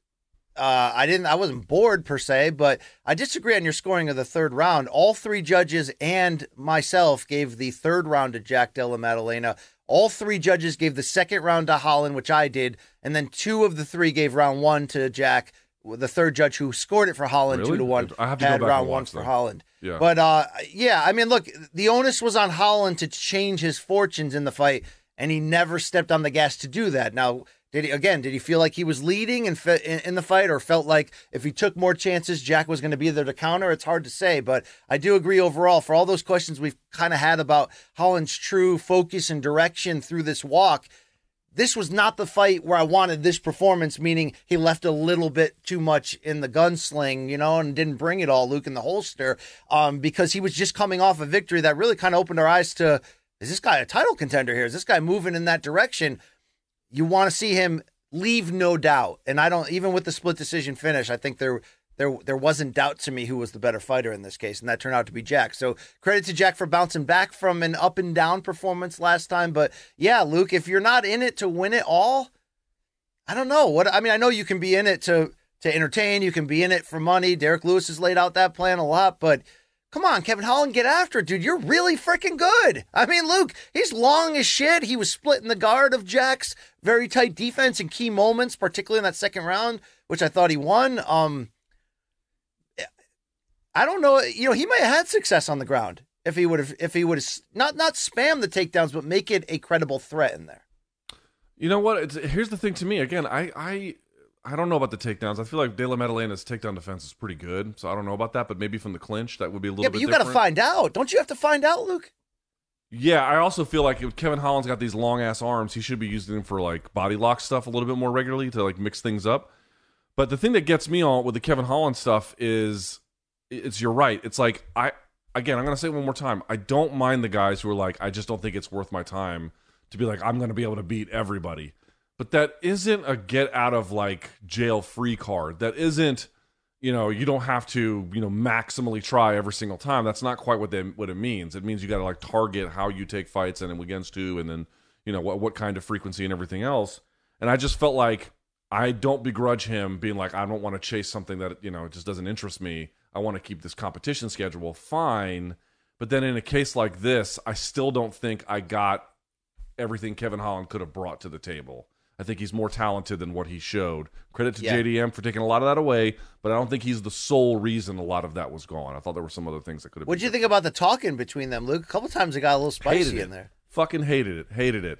Apparently he was saying stuff to him like, hey, we should train together. It's like, dude, that's just look, I'm just an asshole sitting in my fucking desk chair in my office. Like, what do I know? But I just know that the ones who are like the most insanely competitive don't do that. That's what I know. You know what my guy Anthony Smith does? You're stealing from my children. Remember he told Johnny Walker that business? That was wild. Johnny Walker's like, what the fuck? Yeah, he's like, did I sleep with your wife in Scotland? I'm not sure. Wait, who are you again? Yeah, okay. In any case, well, I guess we'll see what happens. I don't think, by the way, I don't think Kevin Holland's stock dropped, some significant amount or anything like that. And I don't think JDM's exploded, but I do think this was a meaningful step up, and I'm excited to see him against the top 10. I think it will be, by the way, a Vicente Luque fight. Count me in. Yeah, that'd be magic. I'd be into it. Let's do it. Okay. All right. Topic number 4, BC. Let's quickly touch on the Raul Rosas phenomenon. So we both thought he was going to get a win, and he did. Turned out to be by KO versus via sub, but he got it just the same inside of a minute in the first round. Now, this was a fight he was widely expected to win, BC, and he does the job. So I'm trying to figure out what's a fair way to give a guy a grade for winning a fight in the UFC that he was expected to win, but of course is still, as everyone is very quick to remind us, just 18 years old. Give me a fair and appropriate grade for his performance. How about an A? Because, I mean, when you finish somebody so quickly, which can happen when you have a Bo Nickel level hyped young prospect, and Rosas has his own lane in terms of hype because of the age, you're not going to always learn a ton. Who knows, right? Until this guy's in there against legitimately someone with a pulse, even beyond the guy that he fought last time, which created all this doubt. But he went in there and showed us explicitly that he's adding to his game. I know he made all the comments of, I fixed the holes, I figured it out. And yes, young fighters of any kind, 18 years old or not, tend to need the wake-up call that an early loss gives you. I know his situation is different with the age and level of hype, but he responded to that perfectly. He went in there and didn't just take the guy down, submit him in a second, and be like, well, this is what I do better than anybody else. He showed offensive intention to come in there with a high pace and land big shots. That was an absolutely beautiful looping bomb that scored the knockdown that led to the finish. It was really good ground and pound, really good intention, confidence, ferociousness. It helps, of course. It's Mexican Independence Day weekend. It's Noche, and it comes out in the sombrero. Dude, what else would you have wanted from him here? This was an absolute perfect comeback to restore the confidence. Again, doesn't answer all the questions, but it never does unless you keep beating one bigger name after another in all different kind of fights. He has a long time to get there. For what we're trying now with the 18-year-old version of him, I feel like this sealed the hole. Remember on Full House when Michelle and DJ accidentally, and Stephanie, they were playing around with the dad's closet thing, and they put the thing through the hole, and they had to cover it up quick with a really poorly done plastered job. Luke, this was better than that. I never saw that. All right. You remember they had that song, Dad, Dad, Dad. You don't remember that? They had. I don't. I mean, okay. You're really washed right now. Yeah. But in all seriousness, I think I'd give him maybe an A-. I don't think A is a little strong. Yeah, because you're a hater. Admit it. You're a Rosas. I mean, I might be a Rosas hater because I've been saying his name wrong all day, but you're a Rojas. I mean, at least I know his name. You're a Rosas hater from the day one of, I ain't going to let this teenager be good. I'm a Rosas hype skeptic. Big difference. I don't have anything personal against him. I don't know the kid. How the fuck can I have anything against him? The only person you hate worse than Rojas, Luke, is every white person, all right? Which would include me. But in all seriousness, again, I think it's an A- because let's talk about the good part, which is what you identified. He had less than one significant strike per minute. Granted, he didn't have a lot of minutes. But, dude, do you know how many strikes he landed? Not in this fight, but the one previous over the course of 3 rounds. Do you know how many? How many did he actually land? 2? 2 punches in 15 minutes. He landed fucking 2. So then he does this performance and you can't give him an A? Dude, he was tremendous. A-. No, dude, you got to learn to read between the lines here a little bit. Or teach me here, Professor Salt and Pepper. Okay, I will. I ask you questions about boxing all the time. I don't pretend to know everything. I don't know everything about MMA, but I do know what I'm about to say, which is, so look, him opening up and going for the striking on the ground is obviously just a much better choice, and it's good to see that I consider meaningful progress. That's 1. 2, he dropped the guy on the feet, which was he had to kind of punch across his body to do it because his positioning was a little bit off. But again, we're talking about UFC striking, so I on that level, I think I give him 2 thumbs up as well. So those are great things that I think you should take from it. I just think that you need to stop there, right? Here's the problem: people can't just say he's a good prospect who made a couple of meaningful changes that will set him up for the future. That is, to me, the appropriate takeaway. That's not what they do. What they do is they go, oh, here we go. He's back. He's the future of MMA, blah, blah, blah. Guys, let me ask you a question. Do you think he's the only 18-year-old in America right now who could have beaten Terrence Mitchell on Saturday and done it inside of a minute? because I don't think that. I don't think that at all. I think there's probably several that could have done it. Here is the problem that I have. He had made better decisions with his offensive weapons. All good. All good. But he's raging in fights still. He was swinging wildly as shit. And he overwhelmed a guy who just, didn't have much ability to be there, which was fine. That was his job. But my point is, you can't look at that and then declare this is an elite prospect who is destined for great things. What you can say is he's a obviously green fighter who is starting to round the corner a little bit on some of his more known deficiencies. But he is very green. How do people not see this? He is so clearly green. I don't think people are fighting this battle that you're creating. I think the loss last time are you shitting me? took all of that, a lot of that air out of the balloon. Why is he popular? Why is he popular? Now, he put a lot of the air back in the balloon with the performance, yes. But I don't think people are saying this guy should be fighting a top 10 guy or fight for the title next. I mean, the kid's 18. No, nor am I suggesting people have win. said that. Where did I say people said that? I didn't say that. Then who are you fighting against right now? The people I definitely saw multiple people saying, "Oh my God, he's the future of the sport" on Saturday night. I absolutely saw that numerous times. That's insane to say, and it's not for me to declare that that's not true. But my point is, how on earth could you declare that based on everything we have to this I don't point? think they're saying that last point. I'm trying to define what they're saying. I don't think they're saying he's going to win a championship in a year. I think they're saying at 18 he looks this good. He is the future of the sport. Dude, if he doesn't fail, he will be the future of the sport. Look at what he's doing. Nothing about what he is doing tells you he's going to win in the future. I'm sure all Uber drivers are decent people, but you got to give it a chance here, Dude, okay, you have to give it a chance. I understand. What I'm trying to get everyone to wrap their head around is he's green. Really green. Not like a little green. Majorly green. Where he has to be in a year, we're not even bordering on the idea of anyone in the top 15. That's only fair to his development. I'm just trying to get people... They want to heap praise on him and say, look how good he is at 18. You could find someone else in the United States at 18 to win that fight as quickly as he did in the United States. You could do that. That's not some this is not Bo Nickel, a 3 or 4 time Division I champion pulled into MMA, and they just literally can't find a guy to stand in front of him long enough. You're making me want to buy not what this is. Rojas t-shirt, Luke. You're making me want to buy one now and wear it on the show every day. Yeah, because everyone wants to just buy into the hype and not the actual tape and what it says. And then when I come along, I'm like, well, the tape doesn't say that. Oh, you're a fucking hater. No. He's the next thing. You are being a hater right now. I mean, he already had the humbling moment of it's not going to be perfect. You're not going to win a championship by the time you get armpit hair. What are we doing grading people like this? It's the UFC. When John Jones came around, we only noticed his age after he started beating the shit out of people. That's what I'm talking about. You beat the shit out of the good people first, and then we'll note your age. It doesn't work the other way around. And as long as people keep inverting that relationship, they're going to keep getting the analysis of this totally fucking wrong. Are these people, okay, real question, are these people educated, or are these the same people that you tell me their opinion doesn't matter generally? I don't know how pervasive the views are about him relative to his actual upside. I am obviously speaking somewhat anecdotally, but I just want folks to be happy for what it was. His back-taking ability is great. It's legitimately very good, right? He is very, very good at that. He's strong. He's physical, right? These are all good signs. But the way you'll know he's really turned a corner is not by raging through a guy who he's overmatched against. It's by methodically beating someone who can offer intelligent resistance. Right. And we're not even close to that yet. That's what I'm talking about.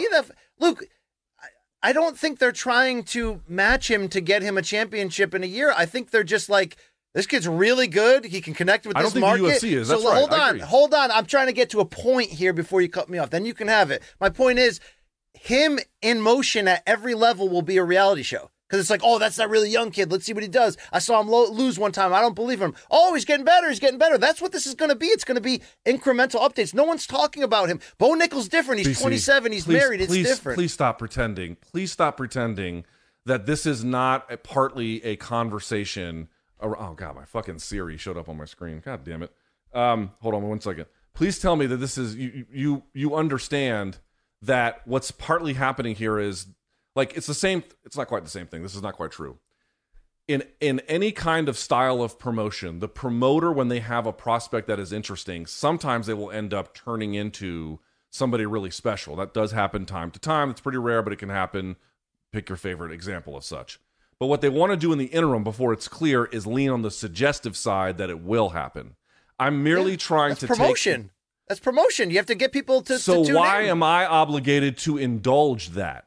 Because nobody's fighting the argument that you're fighting against, unless it's so wrong, dude. They're unless it's obviously some nerds that are trying to like rile you up, Luke. But nobody's trying to say, like, he's not saying in the post-fight interview, I got this many days left before I beat John Jones's record to become the youngest champion. He wants to be the youngest champion. He still said that was his goal. But he's also 18. Like, it's going to be, each fight is going to be its own chapter in this reality show. You think he can be? Let me ask you seriously. You think he's good enough now that within 2 years, it is at least conceivable that he could challenge for a title?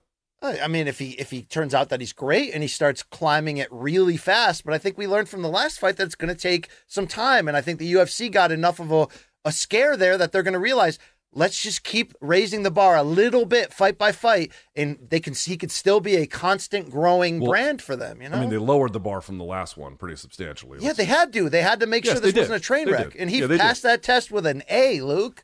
So don't be an A-hole. A minus. You're making me want to pronounce his name right every time. I'm telling you that, Luke. Well, listen, if that's what it takes to get you to do it, then I'm here to help. But I just want, you're just sitting here trying to be like, oh, we should feel good about the promotion of how this guy is being marketed and then sort of like talked about in the wider community. And then I'm like, well, that's not really based in reality. And like, oh, you're a hater. Guys, I'm not a hater for not indulging promotional fictions.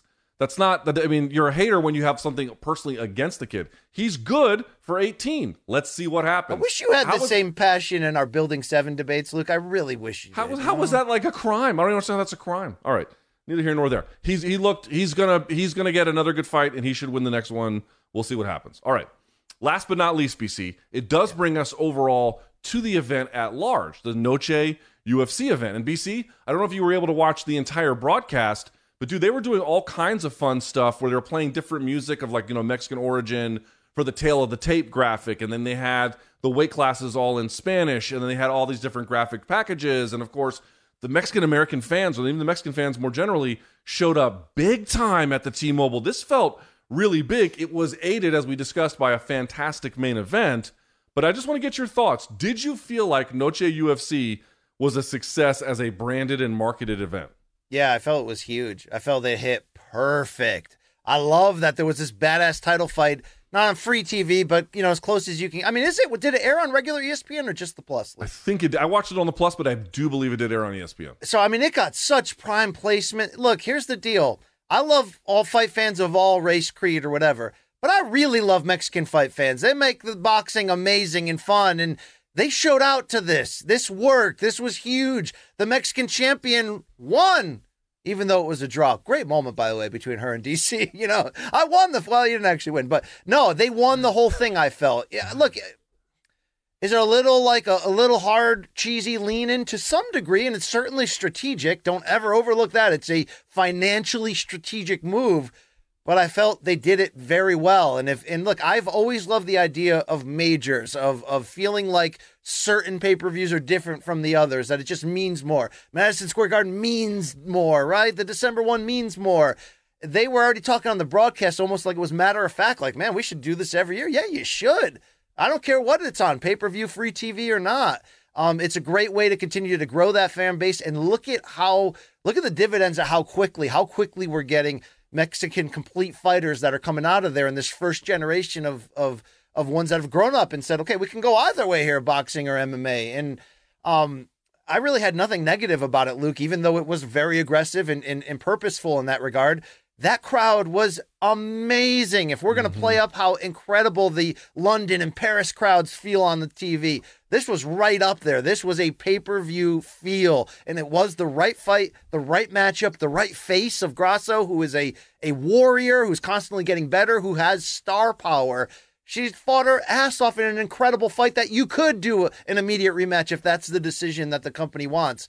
Everything won on this night. And that's why I lobbed in the Rosas comeback win, because, I mean, his embracing the crowd and to see they're like, I mean, look, that's what it's more about, the Rosas thing, than anything else. every fight for this guy is going to get bigger and bigger and bigger because, man, I mean, if you want, what else could you want if you're the UFC? To have a core of elite Mexican stars, which you have in the ex-champion Moreno, and we just saw Aldana fight irregardless of that big egg, Luke. And now you've got Grasso, who's a decorated, battle-tested champion, and then you got this 18-year-old prospect, Mexican-American. Like, this could be, this is, everything hit. Everything freaking hit on Saturday, and it was fun to see. I would say not everything hit, but like, I the broad strokes of that I very much agree with. I mean, dude, don't you feel like, two things sort of really occurred to me. MMA fans got a taste of what it's like for like the Mexican American fans to be here and what it's like to watch boxing. Didn't you feel that way? It was like, yes, dude, yes. This is what you get when you watch boxing. You get this kind of shit. It's like the Mexican and Mexican American fan base. Folks, they're as rock-ribbed fight fans as you're ever gonna see. Oh, dude, I was in San Antonio for Showbox on the highway. Every regional show that's coming up has its own like billboard, not video screen billboard, but like full billboard. This guy versus this guy, Saturday night, San Antonio. I mean, like the appetite in general is just amazing. Right, it's so great. So we got a chance to see that, but also I just feel like BC UFC fans in particular, they're looking for something to feel a little bit different. They're looking for something to be remixed, for the UFC to try something new. And again, they're kind of just borrowing what boxing does. They had a mariachi band playing outside the T-Mobile. We're going to be seeing the Canelo fight probably in a couple of weeks, and you're going to see something like that there for that event. I mean, it's a staple of what, you know, a big Canelo fight or a Mexican-American or Mexican fight is in Las Vegas. So, you know, they didn't reinvent the wheel, but they're bringing some of these like really important workable elements from boxing and then just applying it to MMA at a time where now it makes so much more sense. Because, again, it is the full package. It was Alexa Grasso. It was all the other Mexicans on the prelim card. It was, I certainly agree, Raul Rosas Jr. It was all of these different things coming together, adding a little festivity, adding a little pomp and circumstance to it, promoting, and I think it turned out great. I would say that, you know, not everything they tried was a home run. I don't know if you heard, like they had Brendan Moreno in English joining the Dominic Cruz, DC, and John N. commentary table. I don't know how much that worked. Poor Brendan Moreno. Yeah, that didn't work. That didn't work, but I don't hate the effort. I don't hate that. No, 100%. I'm glad that they tried it. It was a great attempt. And again, he does commentary in Spanish. It must be very difficult to do commentary in a second language. So I certainly applaud his effort, but I don't know how well it worked for English-speaking audiences. But short of a couple of things like that, 2 thumbs up for me. I thought this was a home run event. It's just crazy, BC, that a 10-8 round 5 from Mike Bell almost ended that whole Mexican revolution where they all had the belts. It almost undid all of it. Okay, what do you say, though, in response to Valentina's comments that we referenced earlier, and the double down and the whole idea that I would have won this fight if it was, you know, she's basically looping Mike Bell's 10-8 scorecard into he fell into the romance of UFC Noche.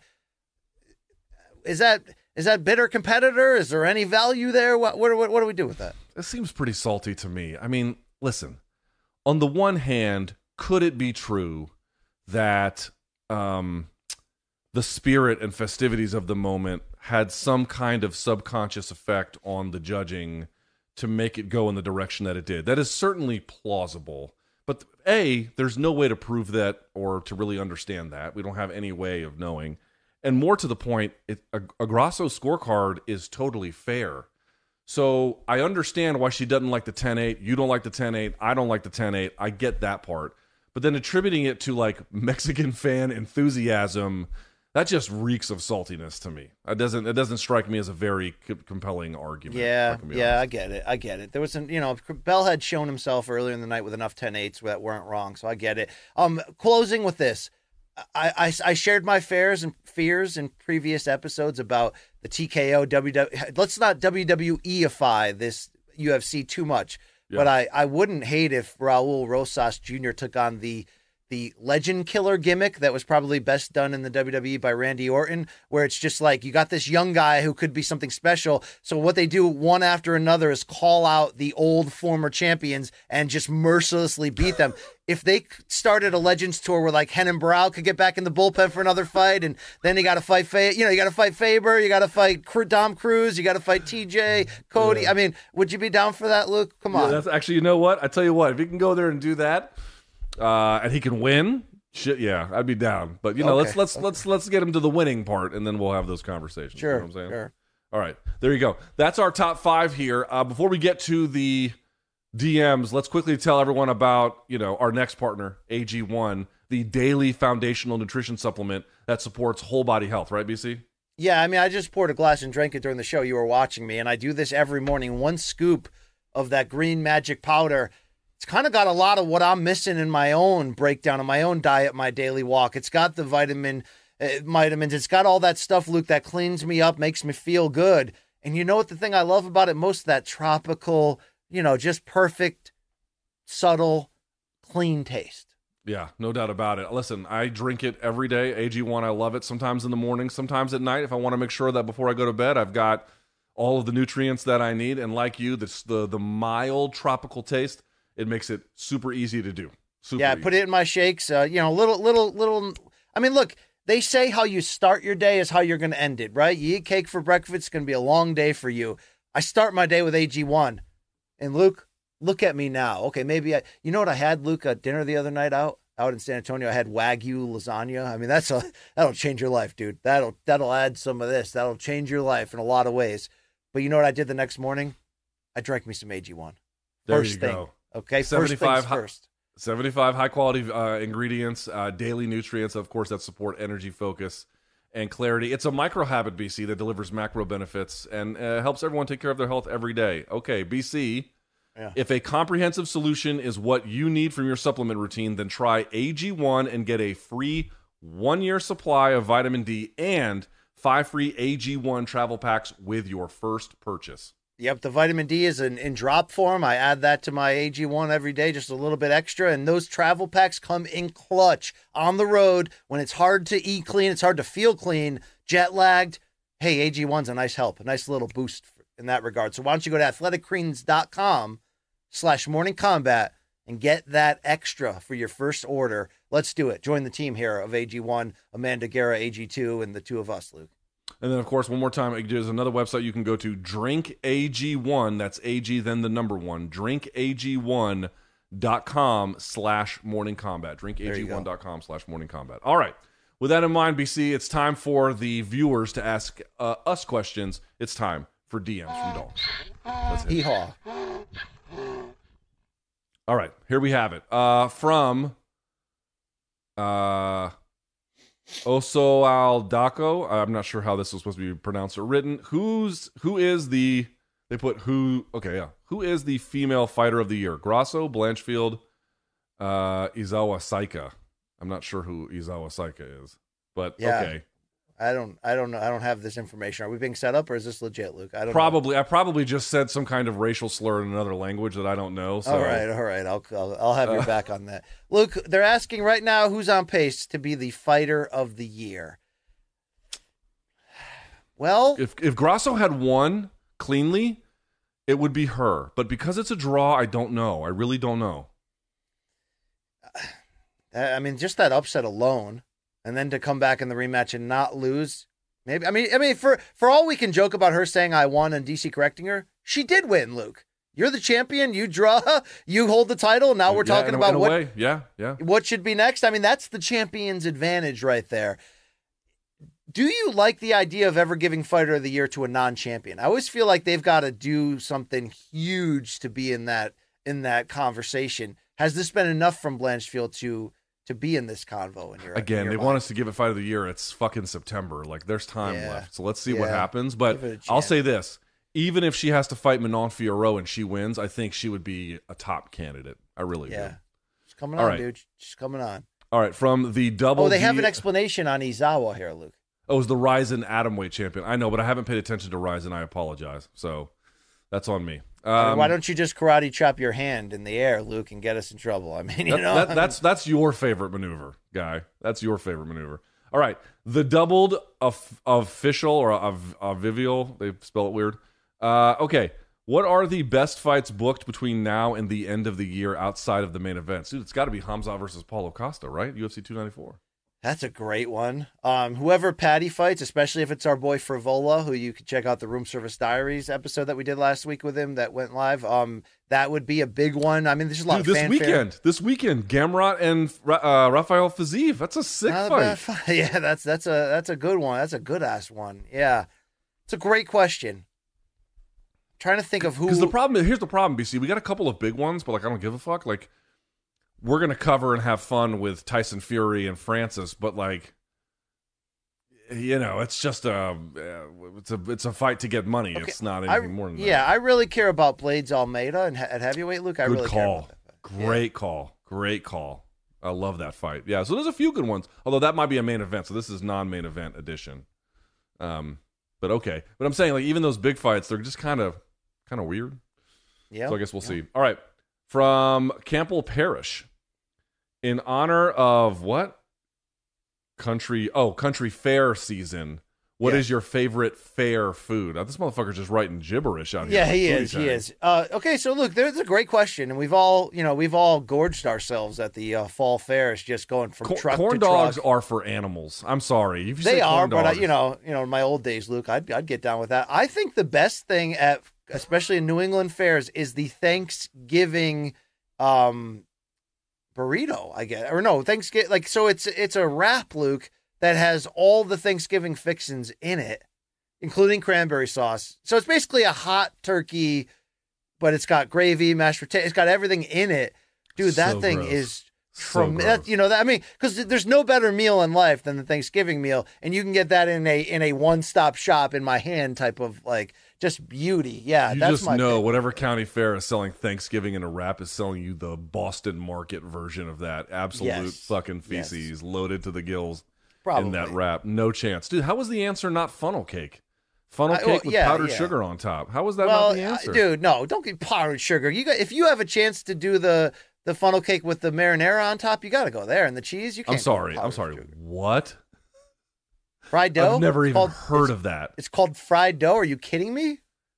But so it's the funnel cake, but instead of sugar, you put tomato sauce on, you cover that shit in Parmesan cheese, and you have yourselves sex in your hands. I mean, are you kidding me right now? You're just an ape. That's not a classic. That's some remixed Guy Fieri version to get fat. No. That's how we get down in Connecticut, Luke, on the regular. Okay. By the way, I meant to tell you this is true. Like some place opened up in DC. Next time you come, which will be never, but next time you do. Oh yeah. It's a place here, and it's like I forget the name, but it's got like Connecticut pizza in the title. It's already everyone I know has been like, dude, it's the best pizza in the city. Yeah. I have to go. You missed a lot on Connecticut because I get you haven't seen great views of it. I mean, you're at like a motel. I've seen most of Connecticut, and it looks like my. I mean, you've seen the emergency room in Norwich. Yeah, you've seen some awful spots, but you were wrong. We got great food, including pizza. We got great schools, Luke. We got extremely high taxes, and you have the rudest service workers ever. So no, I will not be checking that place out, Luke.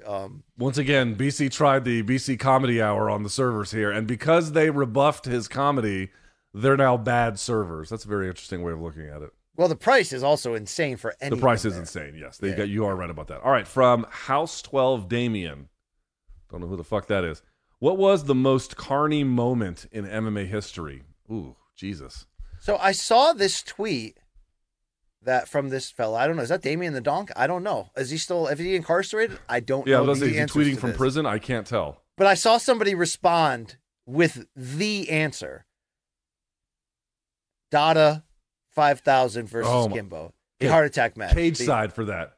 Cage side. That's, I mean, okay, the other moment, and most of the moments, in my opinion, would come in the first couple of years, like Joe San getting punched in the balls by what's his name until it was Keith Hackney. It was TKO via ball punch. Like, that's literally the fight that sparked my fandom because I was at a family get-together in, like, the middle of nowhere in Pennsylvania, and my grandfather would not stop talking about this and laughing until he was crying that I was just like, oh, this new UFC thing that everybody's talking about? Now I got to watch it after that. That's as carny as it gets, Luke.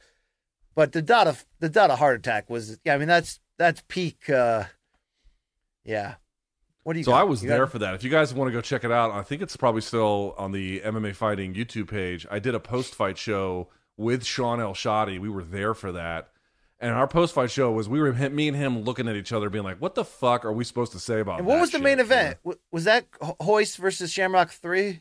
I believe that's right. Yeah, I believe that's right. Dude, in hindsight, Shamrock, like, that fight was real weird, right? What, did Hoist hit him with a knee to the stomach and he knocked him out? That was weird. I don't even remember that detail, but I always tell folks this.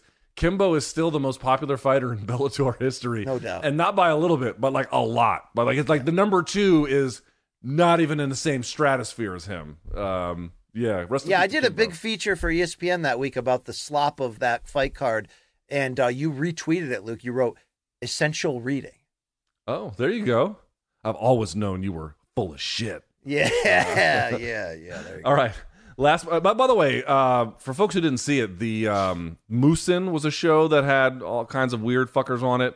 And then the one with the lip on it, like the weird lip on the cage. What the fuck was the name of that? The Yama Pit fighting was also. Oh, yeah, that was weird. Do we put Justine Kish's moment in this at all? Look, was that carny? No, that's like gross, but not carny. Okay. But the Just Bleed guy, that's pretty carny. Yeah, that's as carny. That's as carny as it gets. Do you know that Todd Grisham was in the crowd for one of the early UFCs that was in like Alabama?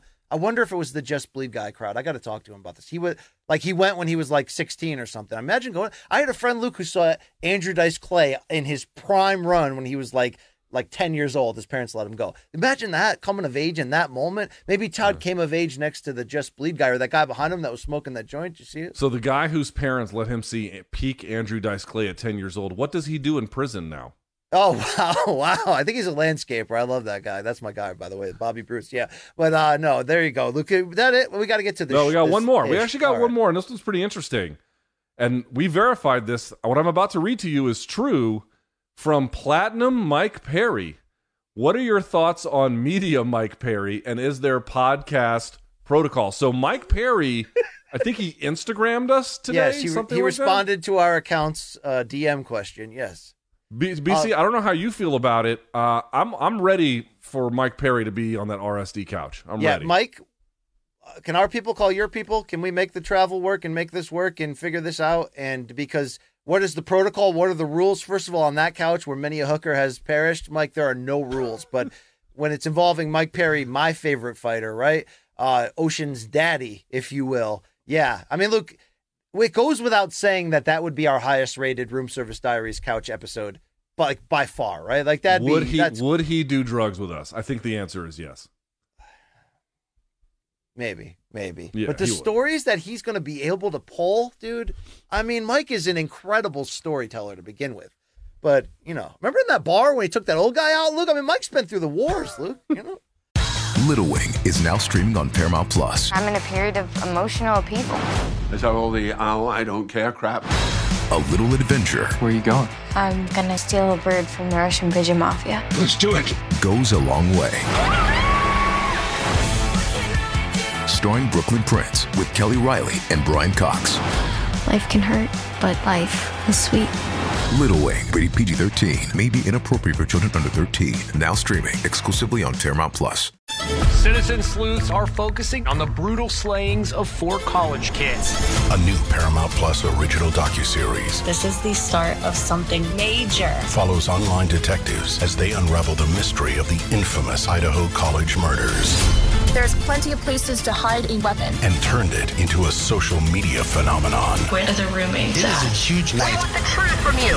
Hashtag Cyber Sleuths, the Idaho murders, now streaming exclusively on Paramount Plus.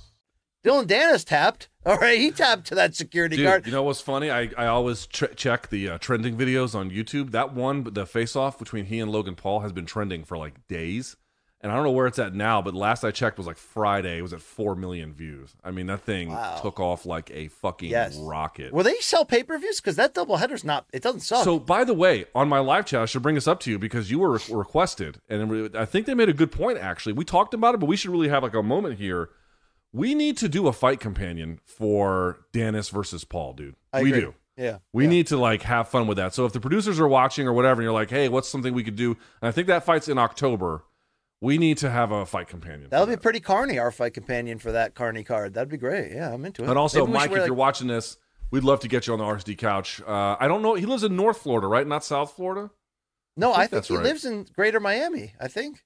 Does he? He moved down to Miami? No, we're being told it's possibly the Orlando area. Orlando. I don't 'Cause know. I know when he we're just gonna bought be a in new Orlando house. next. Yeah. We'll have to figure something out. We do But have yes, an the off. answer is Luke, yes, Mike. We do want Look, you on we the show. have a home office only in Fort Lauderdale. What's that? 2 hours away from Orlando? They said we were in contact with his manager in the last trip. Okay, yeah, dude. We'll figure something out with Mike Perry. Okay. We'll get him. We'll figure something out. All right, and that's it for DMs from Donks. BC, I want to see your feces. All right, I scoured the globe for the highs and lows, the good, the bad, the ugly, the in-between, combat sports beyond. There's going to be some elder abuse, too, so get ready. Buckle up. favorite. It's BC's Faces coming at you.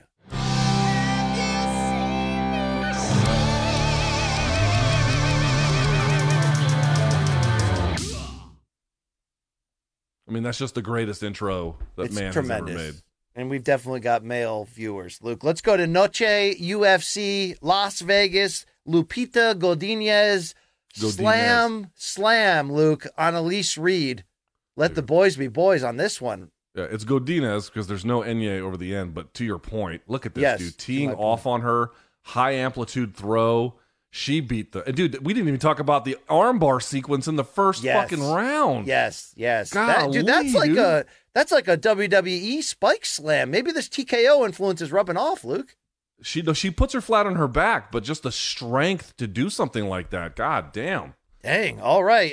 Let's listen in on lightweight Charlie Campbell as he does his best Dwayne The Rock Johnson impression. What did you think about my boxing? It doesn't matter what you think.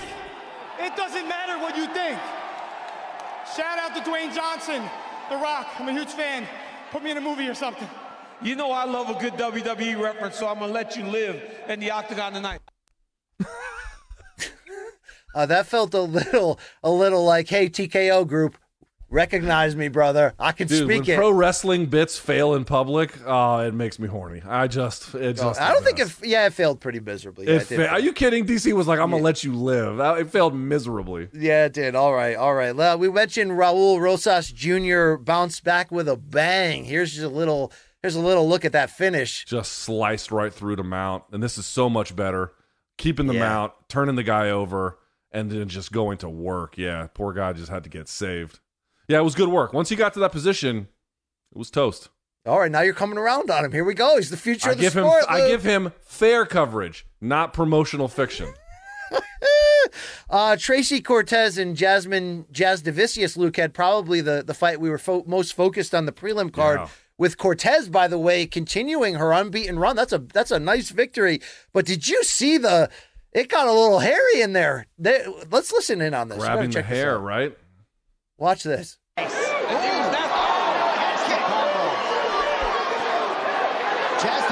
may want to not showboat and fight. Just over a minute to go. Talking instead of fighting. Let it out. Talking that ish, Luke. That get you fired up or what? Yeah, well, they showed the replay. She did grab a fistful there. It's hard to know how intentional it was. People think it looks that way, but it can be reactive and just kind of instinct. But she grabbed some, no doubt about it. Yeah. Did you see Cortez dedicated the win to Henry Cejudo's sister, who just passed away after a long illness? I know, which is really quite terrible. I'm sorry to hear about all of that. But yes, and I will say this. Here was the interesting part about this, BC.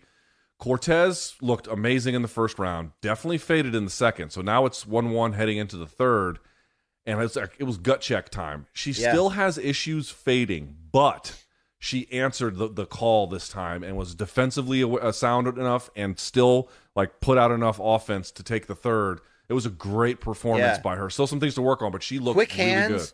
Was an accurate puncher, especially in that first round where she did look the best of the three. Yeah, I agree with you there. It was a really nice win to show that she's ready for the next level. Luke, Sean Strickland's been champion for 2 days, and I think he's already broken the title. Let's check back in at the home of Strickland here. I don't think he has enough guns.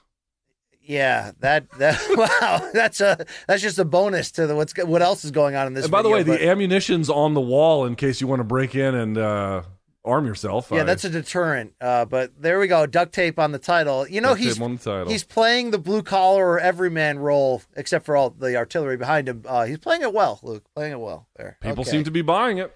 That's not the UFC wasn't where the best fight of the week took place, Luke. The truck stop was, though. Ooh. You F around with some 18-wheelers. You're about to find out, Luke. Okay? Let's see. He's chirping. He's chirping, backing up. Oh, shit balls. My man came out with like a fucking what? Like a croquet club or something. Like a kid's cricket bat. What the fuck is this guy doing? Looks like he's being electrocuted. The audio on that was great. The guy in the truck who filmed this was going sick. But yeah, I mean, you mess with the bull, Luke, you're going to get the bat. There's no question. Play stupid about that. games, win stupid prizes. I mentioned I was in Showbox, Luke, San Antonio. Hometown boy Ramon Cardenas in the main event, although he's the underdog, improved to 10-0 in his home city with this second-round stoppage of Rafael Pedroza, who was unbeaten coming in. Let's listen in on the action that finished it off. Look what he's doing right now. There's a left-handed drops Pedroza. Perfect shot. Yeah, perfect left hook there. Now that's a wake-up call. That's a wake-up call. I am so excited about 9/11.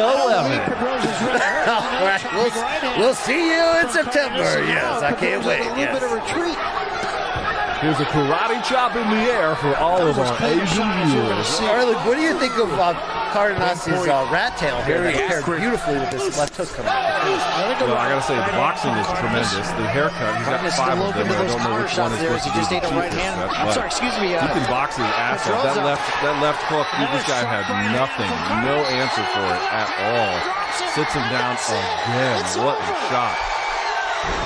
Something about Cardenas in San Antonio, 10-0 as a professional in his home city. Yeah, Luke, I had a McGregor-sized, rope there from the Mayweather weigh-in. Was just loving live boxing. You had a frozen steak in your dungarees? It was great. I was also happy to see you. There's no question about it. All right, we move on from there. It's time for real, recognizing real, which we can get behind, we can respect. How about Jermall Charlo? Do you know that he moved, I don't know if this is full-time or temporary, from Texas to Pensacola, and he's now working on the regular with Roy Jones Jr., preparing for an eventual return from this 2-year absence. What do you think about this pairing of Roy Jones and Jermall? I don't know about the pairing. I don't know. I mean, I guess we'll have to see. I don't know. I don't know what Roy's training skills and record look like. You could probably tell me better. But what I will say is this. I think getting out of Texas is probably a good idea. Right? Yeah, I think separating himself, being around just a training environment, other people who care about him in that way, and just living there like that a little bit, I think can only benefit him. So I'm actually really glad to see that. I don't know if he's if he's broken up with Ronnie Shields. I think they might be still together, but I think this is more of just like a one-on-one mentorship with Roy. I mean, Roy's become a trainer. It's been hit or miss. He tends to try to go with athletes that he can teach certain tricks to and better themselves. I mean, sometimes, I don't know, it's tough. It's tough when you're that great in such a natural sense that Roy was. I mean, obviously Roy put in the work, but he was just the quickest, Do you know his cornerman, his chief corner, Roy's chief corner, Tom Yankello? I don't know that name. I follow Tom Yankello on Instagram. Dude, this guy is a fucking encyclopedia of boxing knowledge, and Roy's been taking some of these fights lately. Tom trains a bunch of guys, but he has been training and cornering, I guess, Roy in this late stage or whatever this version of his career is. Tom's the man. If you ever see any of his stuff on YouTube or on social media, it's all high quality. I will definitely look out for it. Let's keep the real trend here. Kazakhstan forever. My guy Triple G and your guy Shavkat Rakhmonov, Luke, right? I'm sorry, what's his last name? Shavkat Rakhmonov, yeah. Rakhmonov, there you go. Yeah, dude, love to see it. This is a power duo if ever there was one. They've beaten the shit out of a lot of guys between those two. Yeah, heavy hands indeed across the board. Love me some Triple G, even though he's washed, Luke. He had a great run, but so are we. So are we. Also, real, recognizing real. This was moments before Aaron Rodgers found out that he'd never walk again, Luke. But at the Jets home opener, there it's Jake Paul. Hey. What is Jake Paul doing there? Do we blame Jake for the ensuing injury or no? I'd probably blame the turf, but Jake probably doesn't help. You know what I'm saying? Yeah, probably not. And your wholesome video of the week, this gives new meaning to the term dog sledding. Is this dog dumb as shit or something? No, he's a genius. Watch this. Yo, this dog is like way smarter than Tukey is right now. Yeah, he's awesome. Look at this guy. Yeah, this dog rules. Yeah, I started off so negative, and now I'm like, no, this is the Leonardo da Vinci of dogs. I mean, yes. All right, time for your regional roundup, Luke. Remember regional MMA? Anything can happen. Here is Rashad Evans' godson, Devin Smith, in his comeback fight, getting the spinning back kick KO. Damn. Dude, watch it. If they can show it again, watch him step out. He's gonna maneuver the guy to his own left, and then he's going to watch him step across. Boom.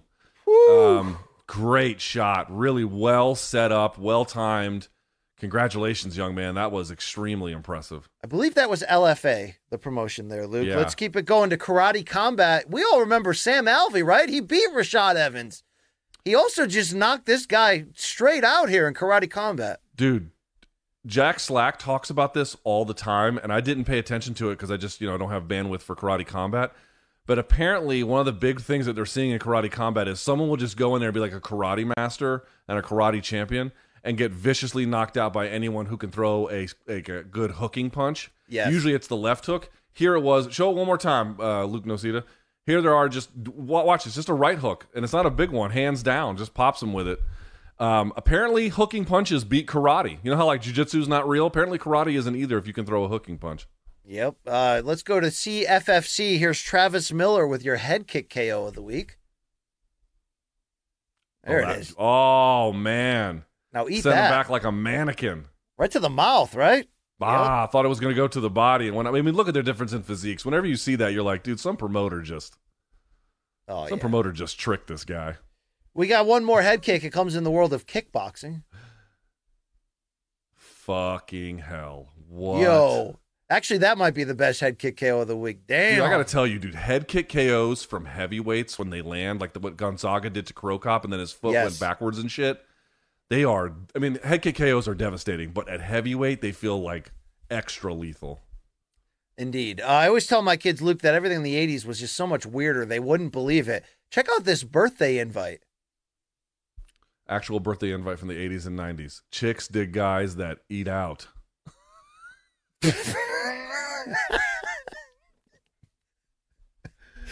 Oh, that is fucking awesome. That is awesome. They're not wrong, but and also true. Also it turns out, yeah. Hey, rough week for women and tables. Here's the younger version first. Oh no. Okay. Happy birthday to you. There you go. No. And let's bring on Abuela for an older version of this tragedy.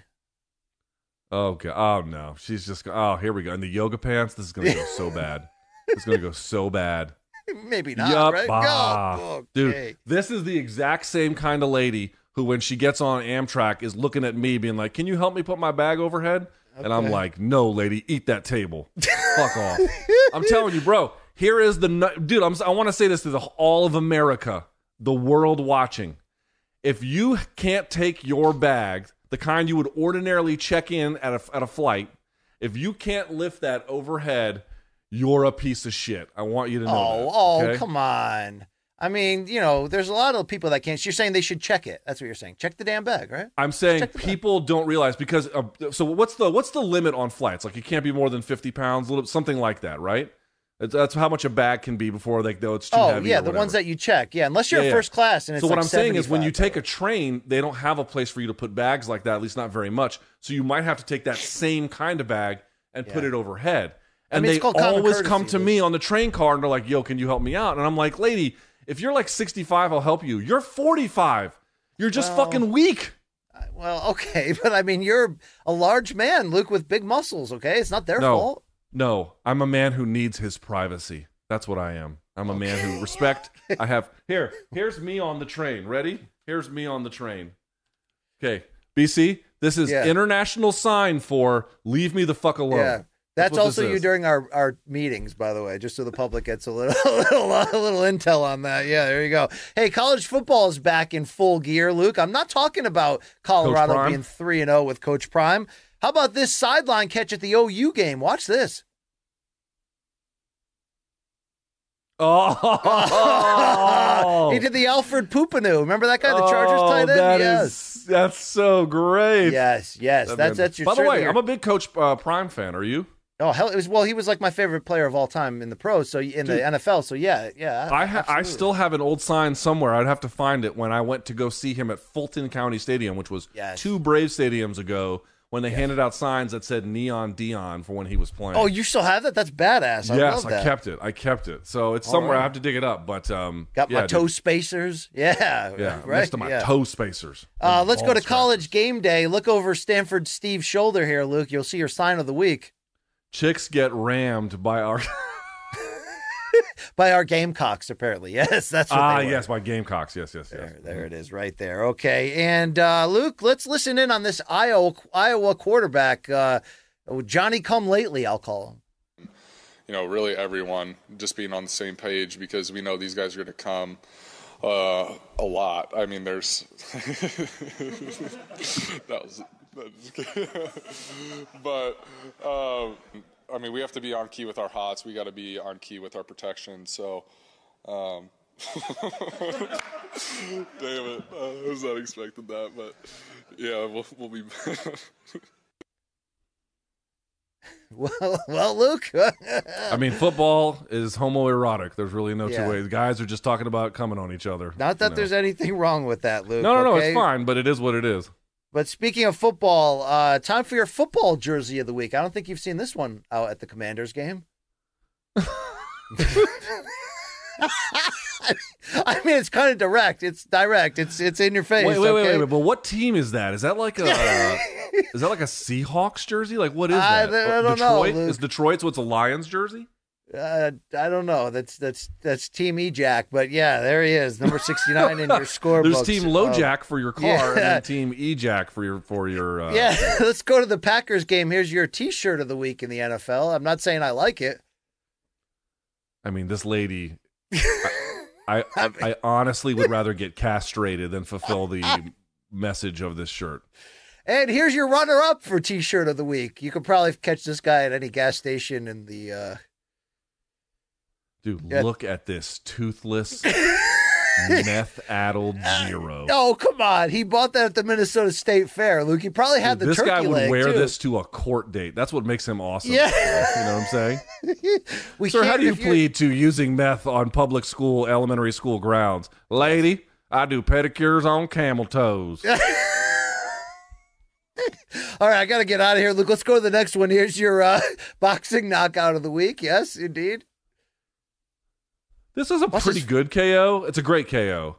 But people were acting like it's an amazing KO. I don't think it's an amazing one. No, he was dead out on his feet, and he ate 2 more shots. Yeah, that's what it is. All right.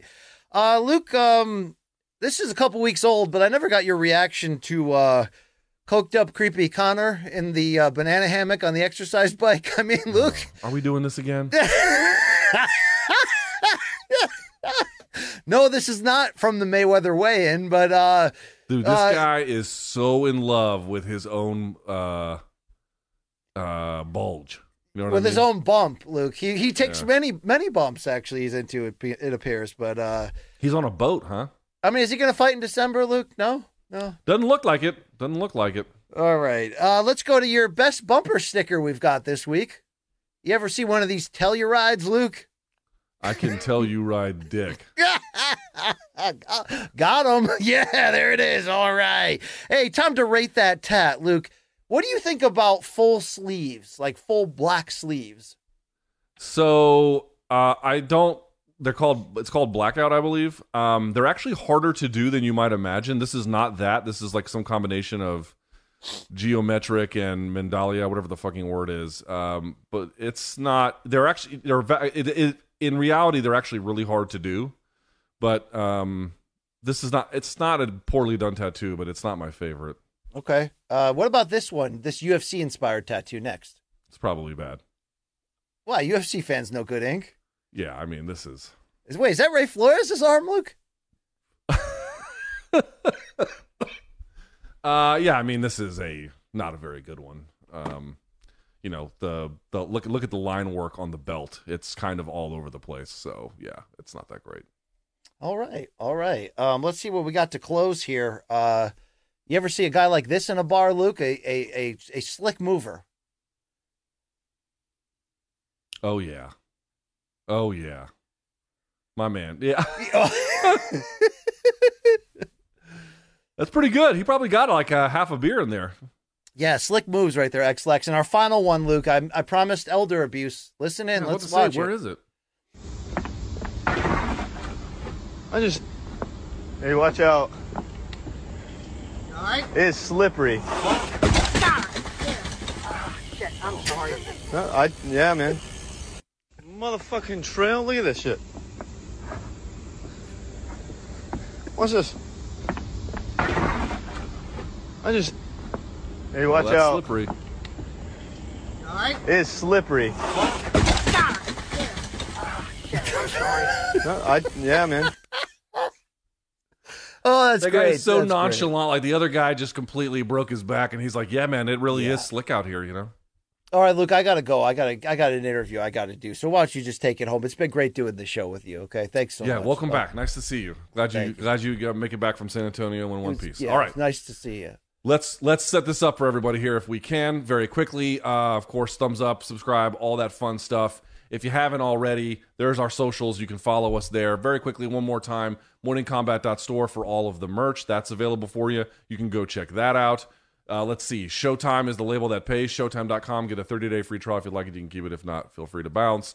morningcombat@gmail.com. Back on Wednesday. Interviews in between. Lots of stuff going on this week. Keep it locked. Thank you for watching the show today. We greatly appreciate it. We're out of here. And until next time, may all of your gains be loyal.